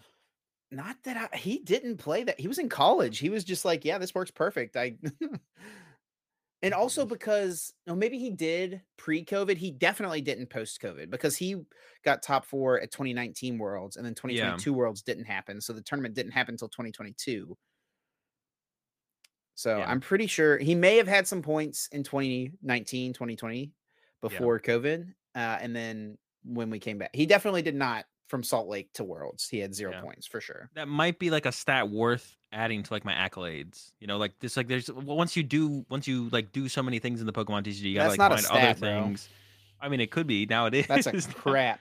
No, that's like one of those weird sports stats that they throw out there. You know, when the moon is full on October Azul did 30th. so bad at the start of the season, he just decided to stop playing and took his free invite. I have that as the backup, right? Just in case it just keeps going bad. Maybe I'm just like, you know what? Just gonna do content the rest of the year. No more competing. We'll take a break. See y'all next season. Or maybe I just like chain them. You know, top 4 after top 4 after top 4. Sneak a dub in there. I just actually never play besides Worlds ever again. That would be sick. You to be become the honest. new Tom Dozel. Yeah, that'd be like the next level of Tom Doseling. Like, oh, there's top 4 Worlds every single year to get your invite. Yeah, I'm down. All right, I'll do it. You know what? You've convinced me, Chip. highest placing lost Tina at the tournament. This is the prediction Azul always comes back to. I think it's a good one. Pick a deck that's a little bit controversial or like a new deck. I gotta say, I think the deck is only controversial because of you. That's good. That makes it funny though. It's like that is hilarious though that people care enough. Well, listen, I think my opinion is pretty good on most things in the Pokemon TCG, right? And I think it's cool that people care about that sometimes. But it is funny whenever Cosmic Eclipse came out. What did you think about that card, Arceus, Dialga, and Palkia? It wasn't broken until Zacian came out. We didn't have it was good. Was it in your top 10 Keldeo. Cosmic Eclipse cards? It was not. It should have been. It should have been. All right, so I'm gonna go ahead and say the highest placing Lost Tina will be pretty good opinions. Over top here. 64. Because like some people are still gonna play it. It is a solid deck. I think how much you have to work for the trade off though is like not worth it. Like the amount they have to work for like Lost Box Kyogre is like worth the trade off. How much you have to work for Lost Tina is not worth the trade off. So yeah, top 64 still gonna be played a decent amount. There's still gonna probably be some decent players playing it, but actually nah. Top 128. Put him in the dirt. Oh, sheesh. Yeah, we're going further. I've thought about it a little bit more. No shot, bro. Top 128. I'm going to give it the top. I was going to agree with you on the top 64. It did get one top 32 finish in Peoria. Someone got 30th place. They got so lucky. They drew so hot. There's no way. Shout outs to Aaron West. But yeah, I'm going to go with top 64. And yeah, we'll go on to the last prediction here is the highest placing non-meta chart deck. So this kind of has 2 levels to it, right? Only 6 decks get put on the meta chart. And we're going to say like day 1 meta chart deck, not day 2, day 1. Yeah. What deck do we think is going to have the highest placement that is not in the top 6 day 1 decks is kind of the question. Maybe a little too many levels to this prediction, but hopefully you understand where we're at. Yeah, so we have to come up with a deck that we don't think will be on the meta chart. And I explained it already. And then we have to be like, which one do we think is going to be the highest placing of a non-meta chart deck? Yeah, for the people who don't understand anything Chip says, but understand Azul, you now understand. I'm going with Lost Tina. So you think that no decks, no 7? No, there will be. Give me. Oh my gosh. It's going to be an Arceus deck. This is chaos. There's a couple of them. I'm going to go with Arceus. Lugia's not as popular. Arceus Vulpix / Flying Pikachu. There'll be a Arceus with a Vulpix. That is going to be my guess. Will be the highest with a Vulpix. It might have a Flying Pikachu as well. I don't know. I don't think people are going to be as hype on playing Duraludon though anymore because there's going to be less Lugia for sure. So that's going to be Arceus picks. I'm going to make the call that of the top. I'm going to try to make the call on what the like 7th deck is. Actually, no. I'm going to make the call on what a known good deck is that is never on the meta chart. and I'm gonna go with Rapid Strike. Ooh, okay, that's kind of cheating, but we'll accept it. It's fine. Is it cheating or is it just playing to the rules laid out in front of me? I don't know, It how says did in the Rapid rule Strike book how do much at time I'm allowed to take Peoria? per action. Dude, man, Rapid Strike had a bad time. Where's the highest placing Rapid Strike here? Oh wait, maybe I should have looked at that. I'm still going. Unless I missed it. You probably missed it. 97th. That's the highest placing one? Abort. No. 85th. 85th, excuse me. No way. Yeah, that's crazy. The deck usually is like, one of them usually, like, if you just hit your good matchups, you're just cruising. Yeah, dang, 85th place, highest finishing Rapid Strike. They got farmed in day 2. Jeez, that Charizard matchup must not be good. That is the question for me, to be honest. That's the question I've been trying to figure out the answer to. I was about to make the call that Mew was not going to be on the top 6 decks, and I was going to go with Mew, but Could not. It might I'm not be sticking there, to my be honest. guns. We're going with Rapid Strike. All right, let's get it. I mean, it'll come around, hopefully, for it. We'll see. Well, before we get into everyone's favorite segment of the show, we do have to take a moment to thank our fantastic sponsor. Honestly, this is probably someone's favorite segment of the show. As we thank our sponsor, Dragon Shield. Huge thanks to Dragon Shield for being a sponsor of the Uncommon Energy podcast. Dragon Shield, of course, makes some of the best card gaming and tabletop gaming products and accessories on the market, including sleeves, binders, deck boxes, and so much more. Azul, would you rock this weekend? If you say Blood Reds, I'm going to scream. I did actually for the first half a day when I had the Blood Reds, and then I re-sleeved with the Tangerines. The day 1 re-sleeve, dude, that's so cringe. You got to stop doing that. You're not. Nothing's going to happen to you, man. Oh yeah, nothing's going to happen. But I need that new sleeve feel. I just need it. I need it. So I got it, and I did it, and I didn't really change my outcome, to be honest. Nothing really changed. But yeah, nothing really changed.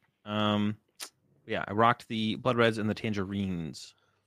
The Tangerines are one of my favorite colors. That's one of my favorites. So I don't think I've used the Tangerines. Big fan. But yeah, big shout out to Dragon Shield as always for being a sponsor of the podcast. Appreciate it. Go check them out at dragonshield.com/webshop/US or EU, depending on where you're located. And of course, they're literally available everywhere else. You can find them anywhere. And with that said, Chip, go ahead, kick us off into the flavor text. All right, it is time for Guess That Flavor Text, where each week Azul or I picks a card for the other host. We read the flavor text off of the card, and the other person has to try to guess which Pokemon card we are reading, which Pokemon is featured on the card we are talking about. There are 3 lifelines you can use to try to get you a little bit of extra help. You can ask what set the card is from, what stage the card is, or have the other host read an attack name. It is my turn this week to pick a card for Azul. I've got one picked out that I hope he has a chance to get. We'll see, though. We'll see. Hit me. And yeah, are you ready? I'm ready, Chip. All right. Aided by the soft pads on its feet, it silently raids the food stores of other Pokemon. It survives off its ill-gotten gains. All right. Soft pads on its feet. So it sounds like some kind of like dog Pokemon, maybe. I'm trying to think if there's any dog. I mean, what is the one that's like really fluffy? It's like the graveyard Pokemon, the graveyard dog. But I don't know if it would be that. So let's go with what set the card is from to begin with, to be honest. Give me a little bit of a... Yeah. The card is from Sword and Shield base set. All right, Sword and Shield base set. Well, then it can't be that Pokemon, because Pokemon came out in Scarlet and Violet. All right, I got that down. Oh, that's like the first time Azul has ever made that connection whenever being given a set name. Usually it's like I give him a Gen 3 set and he's like, okay, so it could be Magnezone. Pokemon which didn't exist back then. All right, what we have to go a little. I think we just need more here. What stage is the card? It is a basic. Okay, it did sound like it was going to be a basic. Maybe I didn't really need that one. I kind of knew it was going to be a basic. Give me an attack name. Let's go with that. Its attack name is Instigate. Instigate. That sounds like it goes to a colorless Pokemon. If I had to guess, man, I am just like completely lost on this one. Maybe it's Furfrou. Furfrou. What set did I say it was from? Sword and Shield. There could be a Furfrou in Sword and Shield, as far as I know. There's probably not, but I dude, I tried honestly to have help you, man. I literally, like before we recorded and I was picking the card, I said, Azul, what Pokemon game have you played? I said Sword and Shield, the only one I've Okay. ever played. Okay. Yeah, I know, but this is not how Zacian. It's not Zacian. Read me the read me the I said like a dog Think type Pokemon. about your Maybe a time cat. Oh, wait a playing the second. game. Think about the Pokemon that you encountered when you were playing the game. What about the Litten? Because there's Incineroar. Well, no, but Oh oh my no. gosh, that's the wrong generation, Oh. man. Come All right, read it to on. me one last time, and I'm gonna make a guess. Oh my You're gosh, really this is trying to give me this one. outrageous. I just want you to have something. All right, give it to me one last time. Aided by the soft pads on its feet, it silently raids the food stores of other Pokemon. It survives off its ill-gotten gains. It's kind of like a mischievous, thieving Pokemon. Oh, is it? No, probably not. Instigate, but that would work with it as well. The Impidimp. That's what I got right now is Impidimp. We're locking in Impidimp. Bro, I'm gonna scream. You were like so stupidly close. What word did you say? It's a thieving Pokemon? Oh, Thievul. So it's And what the does a basic. Thievul evolve from? I don't know. Oh my gosh. It's Nickit. I know this card too. Yeah, with the Instigate. Yeah, I've seen this one before. Yeah, did not get that one. Oh my gosh. You like 1,000% caught one of these when you played the game. I don't know if I did. Dude, it's like one of the first Pokemon you encounter. It's like so early in the game. It was definitely early enough in the game where you were like, oh yeah, I'm playing this game. I'll catch everything that's new I see. Like Little new Fox Pokemon? Okay, yeah. Oh my gosh. Get your Switch out right now. Open it up, Sword and Shield. You've got a Nickit in your the box. I promise you. There You might probably be have one a there, Thievul on your team. Who knows? yeah. Yeah, I could have gone a little bit further. Yeah, yeah. I got close. Not quite No, there you though. didn't. All right, we got some new cards to take a look at, give our thoughts on. I think the biggest thing to talk about here before we take a look at the cards is that we mentioned this with Obsidian Flames. 1 week difference or 2 weeks difference in the set releases in Japan and over here everywhere else in the world. And it's basically confirmed, I feel like, with this set release that they're going to almost effectively line us up with the Japan set releases. So Ancient Roar and Future Flash release on October 27th. And just a week later, on November 3rd, we get Paradox Rift. Like we've been waiting for this for forever. And as it's long as finally you've here. been in the game, I feel like this has been a thing, right? Yeah, pretty much as long as I've been playing, we've been like waiting for this to line up. We basically already knew that we were going to rotate with the same format that Japan rotates with because we haven't gotten any rotation information yet. So we're going to rotate sometime January, February for sure in the same format that where Japan rotates. We already knew that was going to happen.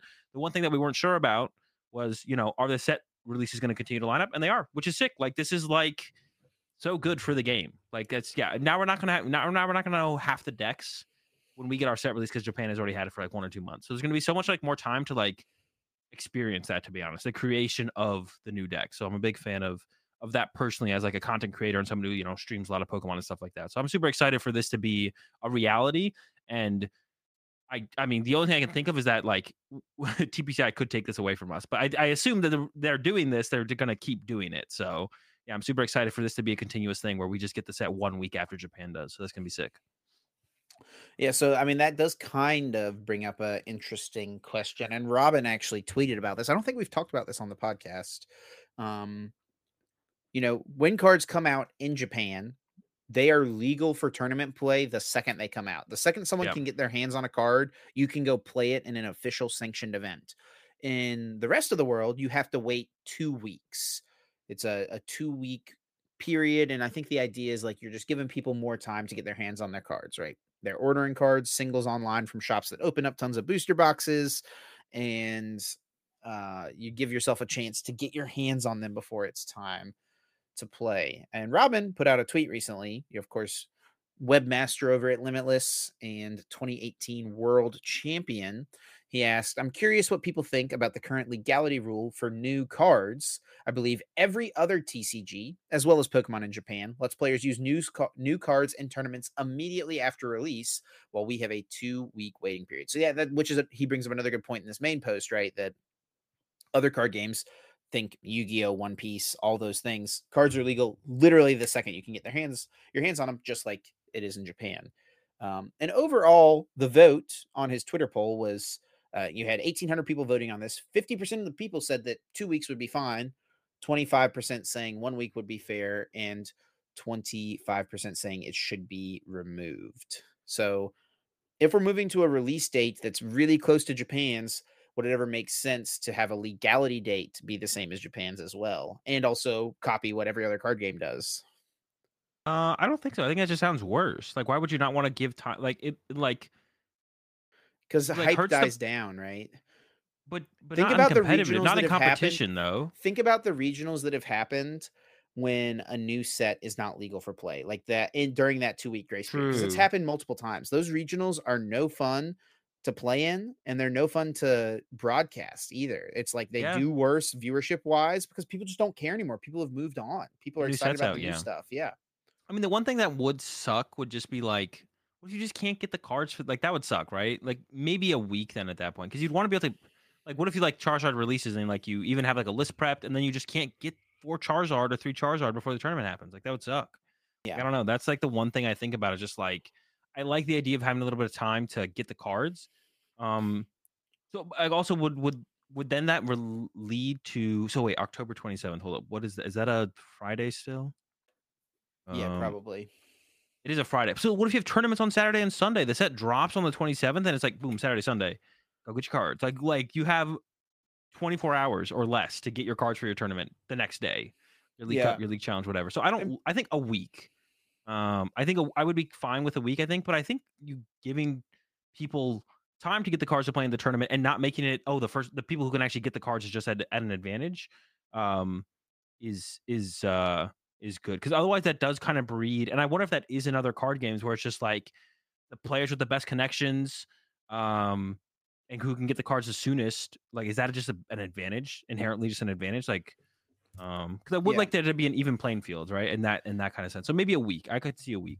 And there were some good responses to this tweet as well. Like this person, Jimmy, says the difference with other card games, I played Digimon and One Piece, is that a booster box in these games gives you a lot of playables. I could buy one box and have a play set of all commons and uncommons. In Yeah. Pokemon, you can have 0 cards of an uncommon trainer in a box. Like you could buy a box of I don't know about Paldea 0, Evolved and but get 0 Ionos out of it, right?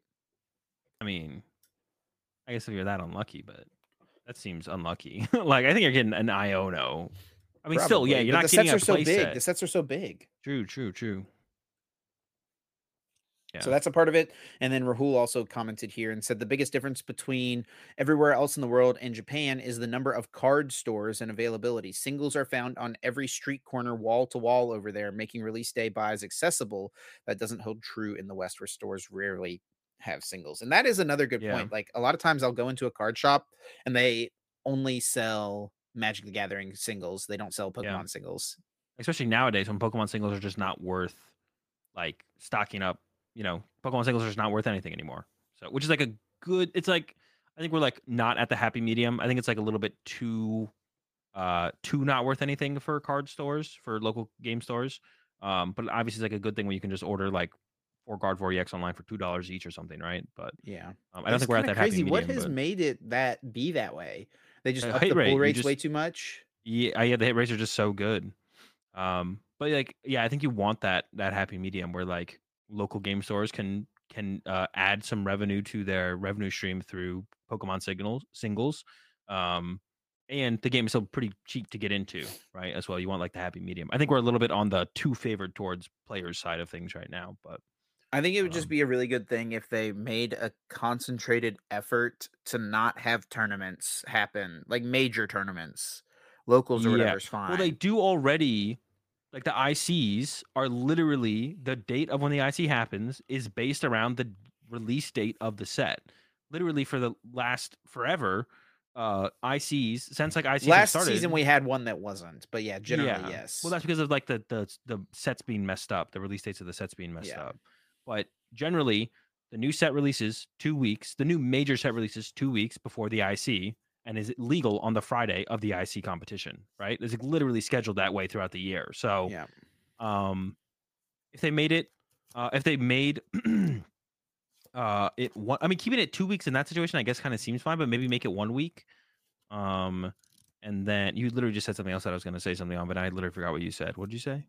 About You card said shops. card shops, something else, yada There's so many of them in yada. Japan. No, you're saying something. Card shops don't have major tournaments. Oh yeah, just like schedule the major tournaments around. Like we have 4 events in a row. Like in North America, for example, we have 4 events in a row or 3 events in October, and then there's only LAIC in November. Yeah. Maybe one of these tournaments in October should have been the week after LAIC, right? That's Like, Thanksgiving. well, we always used to have LAIC on Thanksgiving, so you know what? We can have a regional on Thanksgiving. We can make it work. Thanksgiving is an American All holiday. right, 2 weeks after LAIC. Boom, there we go. Right, 28th, 29th, because what Thanksgiving is what, the 21st, 22nd? There's one 2 weeks after that week that you're talking about. Yeah, well, that's what I'm saying. But Like, yeah, I don't they disagree. could have Yeah, maybe sure, spread sure, out sure. a little bit. But one Yeah, the week after Thanksgiving, maybe. yeah, we could have maybe could have spread them out a little bit more. But I would be fine with 1 week. I think it would keep the game moving and flowing a little bit. Yeah, you want to have like those back-to-back regionals, like we had that last year, I think, where we had like back-to-back regionals that just weren't in the new format. And we are like, all right, I mean, this is like whatever, I guess. You know, it definitely is less enjoyable to play, less enjoyable to watch. Yeah, maybe 1 week is the better sweet spot. And maybe just like change up. Maybe the scheduling needs to be adjusted as well and be a little bit with that more in mind as well. Let's get into. But immediately, I'm not a big fan of immediately. To be honest, I'm not a big fan of immediately. Let's get into these new cards. A bunch of new ones. We've got several different articles here on PokeBeach we're going to go through. And we're going to start off with the first one here of note is the Armor Rouge EX. It's got the ability Crimson Armor. It is a 260 HP fire type stage 1 Pokemon with 2 retreat, weak to water, Crimson Armor ability. When this Pokemon is at full HP, it takes 80 less damage from attacks of your opponent's Pokemon. So if it's got full HP, it's up to 340. And then its attack might sound familiar to certain fire type players. It's got the Scorching Bazooka attack, which I hope that's how it gets translated over here. I have to imagine it won't. I don't feel like they like the word bazooka. It's got 40 plus damage. This attack does 40 more damage for each fire energy attached to this Pokemon. First time I read this card, I was just like, it's a worse Centiskorch VMAX. This card is terrible. It's not going to be that good. But Azul and I talked about it a little bit before, and he reminded me of another card that exists and some things that make it pretty decent. Yeah. Also, like with the ability, it's kind of because it gives you take reduced 80 damage. So it's hard to kind of just have like a chump go up there and break the ability because the chump has to be hitting for at least 90 damage, right? So yeah, right. Yeah, it's going to be hard for something to just come up there and poke it to remove the ability, to not send up one of your main threats, and then go into a main threat to clean it up later. Being weak to water is whatever, but yeah, it does have some good pieces. The other Armor Rouge with the fire off that can move as many fire energy from your bench Pokemon to your active as you like, as often as you like. And then the bigger one, I think, for getting fire energy into play to be hitting harder with the Armor Rouge is the Magma Basin, which Chip initially pointed out does 2 damage to your Pokemon. And I was like, Chip, what if you just don't put the energy on your Armor Rouge EX to not break its ability ahead of time? And he was like, genius. And then you got to put it on this Armor Rouge, and then or like any other fire Pokemon. You could just like play, I don't know, Heatran, Radiant Heatran, pretty cool guy. Likes the damage even. Okay. Oh snap! Azul's just made an archetype. Here we go. Someone stop him. Yeah, that's just like a lot of like what we've kind of said this before, and this is what we kind of said about Charizard EX. To be honest, it's like if the stats are high enough, it doesn't matter how like if it doesn't have anything, some cool new game breaking thing, right? You don't need an Alter Creation to be good if you're just doing a lot of damage and have a lot of HP. And this thing has a lot of HP and could do a lot of damage. So yeah, I'm a big fan of the Armor Rouge, to be honest. Big fan. We do have another EX here. It's Golisopod EX. We can skip this one if you want. This one's not very good. Well, I'll just read it real quick at least. 270 HP, water type, stage 1, 3 retreat, weak to lightning. It's got the Aqua Blade attack for 2 colorless. It does 70 damage. And then strategic retreat, water and 2 colorless. 170, discard 1 energy from this Pokemon. If you do, switch this Pokemon with one of your benched Pokemon. Yeah, nothing too special going on there. Are you annoyed that I read it? No, it's just funny. I think the next most relevant to read is the mouse hold, just because it's cool. Bro, we're gonna read Um, all the EXs. all right, go ahead, Chip. Be We've got disappointed again. Altaria EX. It's a 260 HP stage 1 with no weakness and 1 retreat. It's got the ability Humming Heal. Once during your turn, you may heal 20 damage from each of your Pokemon. And then it has Light Pulse for a water and a metal energy, 140. And then during your opponent's next turn, prevent all effects of attacks from your opponent's Pokemon done to this Pokemon. The heel's kind of cool. I knew you would put a have something to say about it. You can put a rigid band on it. 290, reduce 30, heal, Radiant Serena, another Yeah. 20. Yeah. Then we scroll down Venusaur to Mousehold EX. That's a stage 2. That stays in the binder. We've got Mousehold EX here, 230 HP stage 1. Okay. I think the lowest HP stage 1 we've seen so far. It's a little guy. Yeah. He's got free retreat, though. He's pretty quick. He's moving around, and he's got fighting weakness. I guess they are moving around. It is a family, after all, right? Yeah, the whole squad. Also, they're all moving and grooving. Yeah. Look at just the blank stares on the faces of the children. Look at the one in the back doing like the... Look, what are they running away from? No? Squawkabilly? Squawkabilly is coming to get him. Yeah, I mean, it would make sense that would be a predator or something, right? Would it? Squawkabilly, It's a bird against a mouse. Birds eat mice. All right. Solidarity as the ability. If this Pokemon is in the active spot, it is damaged by an attack from your opponent's Pokemon. Put 3 damage counters on the attacking Pokemon for each of your Tandemaus and Mousehold, including Pokemon EX, in play. And then it's got the attack Greedy Fangs for 2 colorless. Draw 2 cards. Yeah, this card is kind of interesting, but yeah, go ahead. Okay, so you can combo it. I didn't think about this the first time I read it and like talked about it. You can combo with Zoroark, so you can have 6 in play. So they are taking 180 damage when they hit you. So that's cool. There's the other Tandemaus too. Or Mousehold, I should say. Yeah, Mousehold. It's with an A. Mouse with an A. I don't know. In a new tab. I'm falling apart here.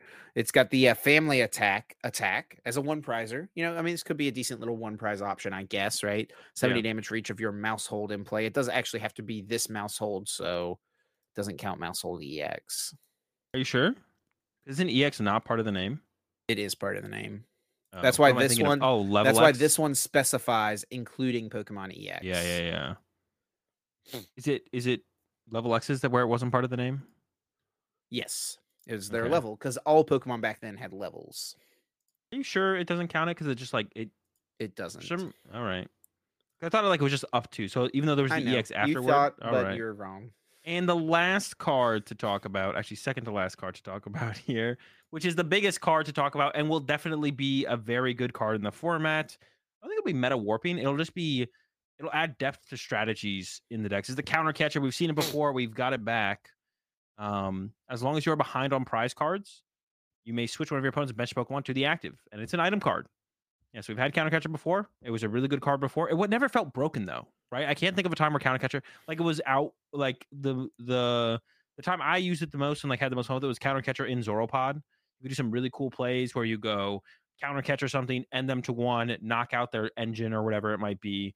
So that's when I had the most fun with the Counter Catcher, but it's back, and I'm excited for it because it never felt broken in the past. Probably won't feel broken now. It'll just add more depth to strategies that decks can apply and kind of work with. So I'm excited for the counter catcher. Yeah, the gold counter catchers sold out on TCG Player literally instantly. As soon as this card was out, they were gone, and now it's $50. Yeah. And also, like speaking to counter catcher a little bit more, over the last like 2 years or so, I've come up with a lot of deck ideas where I'm like, man, if only I had counter catcher in this deck, this would make this deck good, or this idea is good if counter catcher existed. It's here now though, so hopefully I actually come up with some good ideas. Can actually put those ideas to practice now. That's never my thought. Whenever I see a reprint, I never think go buy the gold version. Like not in terms of because I don't play with gold cards, but To be honest, it's an easy flip. If you get in there at the Yep. $4 counter catchers, turn them Yep. around for $40, like, Yep. but that's never my thought process immediately is like, yo, go buy all the gold cards. Like, but it is for a lot of people because yeah, they're gone. They're all gone. Yeah. Yeah.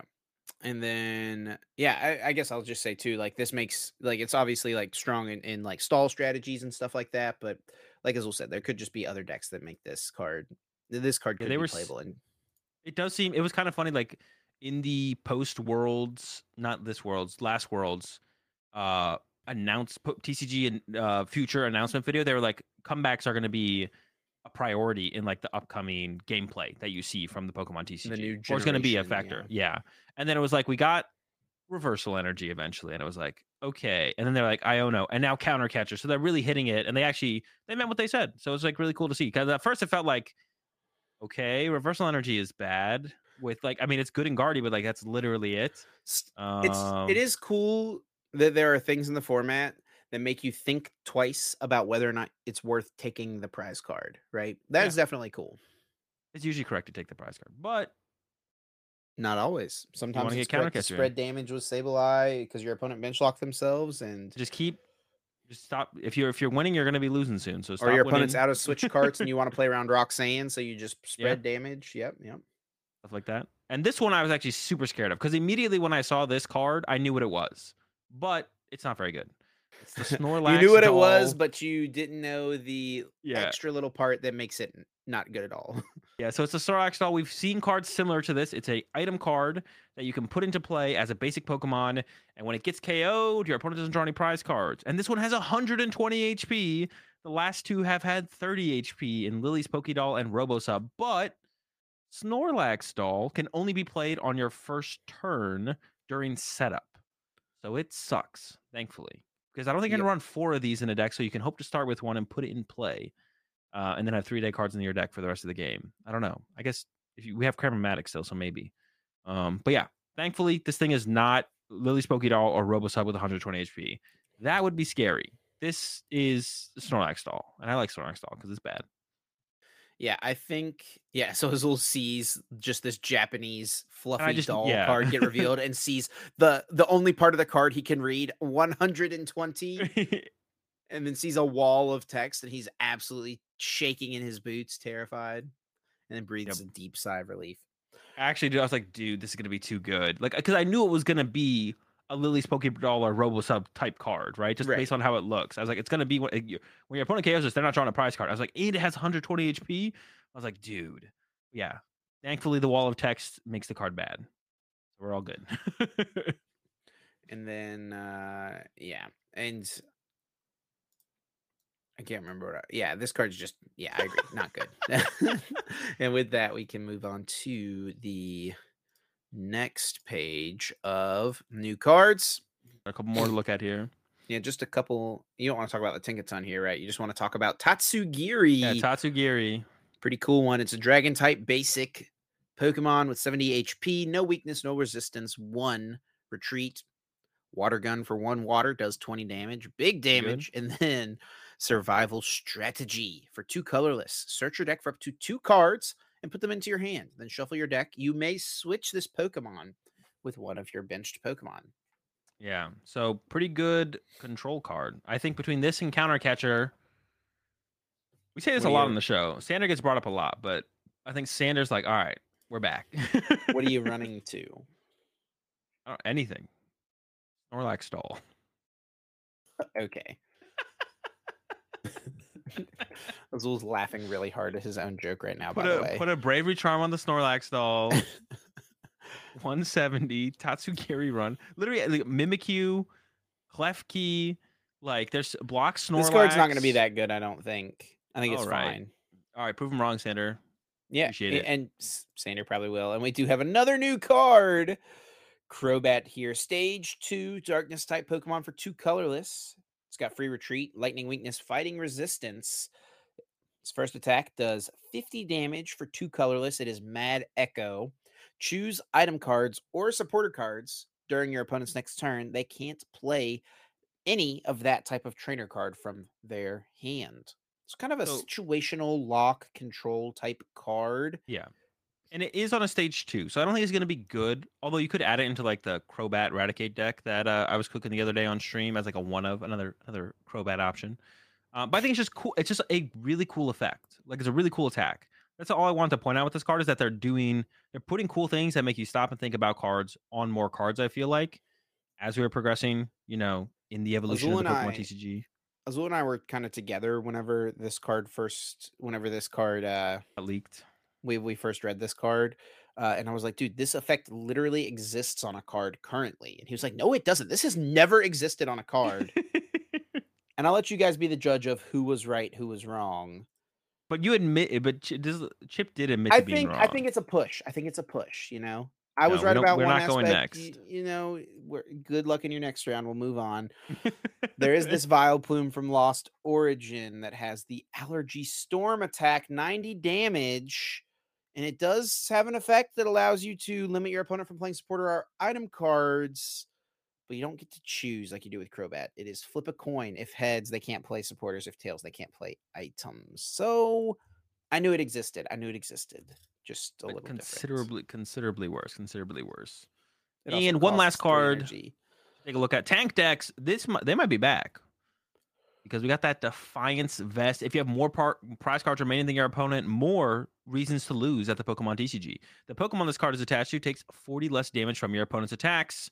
Yeah, I mean, just like that's a powerful card right there. 40 less damage. I mean, we got to be losing the game, but I assume our deck is built for that. Whatever this is on, Armor Is it Rouge. finally? You'll definitely be losing. Ooh. I was gonna say Heatran VMAX. Bro, Heatran VMAX is like almost good. It has been, yeah. Yeah, we're almost there because it's got a ton of HP. 330. Heals with its ability. It heals like 50 with its ability. 50 with its ability. We're losing the game. Defiance Vest. Minus 40. Counter catcher. Yeah, trap something in the active. Maybe. I don't know. But yeah, this is a cool tool card. Also, I mean, once again, with like some control deck where you're just always losing the game. Or some of these, like put this on the Ursaluna. Dude, what? What is this? I just scrolled down on PokeBeach. What is this comment? Defiance Band. Pretty mid item 3. They just typed the number 3. So just because Defiance Band was mid, Defiance Vest also has to be mid? What the heck? Maybe they're rating it a 3 out of 10. 3 out of 10. So let us know in the comment section, what do you rate Defiance Vest at? Yeah. Out of 10, is it a 3 or it's a little bit higher? Let us know. Comment section down below. Well, those are the new cards that are going to be coming out pretty soon in Paradox Rift. One more thing, I guess, about soon. I'm excited. Yeah, one more thing about the potential like linked up release dates. The thing I think I enjoy the most about it. By the way, Chip didn't want to talk about the linked up release dates, and here we go. We've already talked about him, but he's ready to go for some more because it's so exciting. We've talked about it so much, man. But it is exciting. It is like it is exciting. It is exciting. All right, go ahead. But the thing that I think I'm most excited for is the fact that, usually a new card gets revealed. Like, at least this is how it has operated for the past, 6 years that I've been around. I guess I've been around longer now at this point. But it's operated like this ever since I've been playing the game. Where a new card comes out in Japan, and then we play with it 3 to 6 months later for the first time. Like, we don't get it. That, 2 to 3 months. Sometimes it is 6 months, dude. Because sometimes a card comes out and it's some specialty promo card in Japan, and then it's like they have to try to figure out how to cram it into a set somewhere over here in America or put it in a promo box. So yeah, I mean, I guess 2 months to 4, 5, 6 months, maybe something like that. Maybe 2 months is more fair. But now the fact that a card comes out and we only have to wait a few weeks to play with it, that's cool. We actually get to go through the process that they go through in Japan of coming up with the new decks. Whereas before, they kind of did it before us, and it's not a terrible thing, but there's more opportunity for us to play bad decks, which sounds pretty cool, right? There's more opportunity for us to play the bad decks and discover their bad on our own. Play your bad decks, bro. I've been having so much fun with now that Lost Box was so much less on the ladder. And Charizard was the biggest thing on PTCG Live ladder. It really shows that Lost Box is the gatekeeper right now. To be honest, because when you go on ladder, Lost Box and Lost Tina were definitely the two gatekeepiest decks. Because when you go on ladder and those have kind of fallen off, you can play all these lesser decks and you can beat Because just everything kind has of the high stats and just decent damage output, right?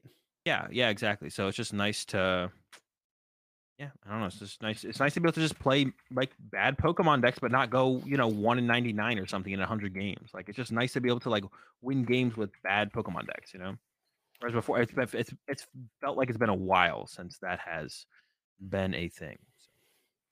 All right. Well, that is going to do it for this week's episode of Uncommon Energy. Thanks so much to everyone for listening, for your support. As always, if you want to do a little extra to show your support, feel free to leave us a rating or a review or a comment, a like, whatever, depending on where you're watching, whether it be on YouTube or listening on your favorite podcasting platform. All those things go a super long way to help us out. And we really do appreciate it. We are about to get into our bonus episode here on the Patreon. I forgot to mention it at the start of the episode, but yes, every week we do a bonus episode of 30 minutes on our Patreon. If you want to listen to that, hop on over patreon.com/uncommon energy podcast.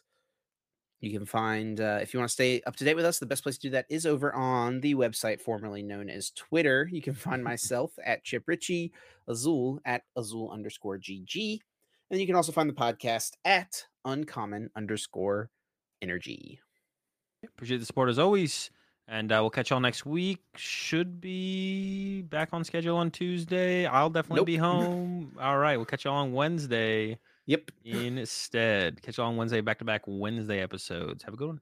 See you next week on Wednesday. Peace.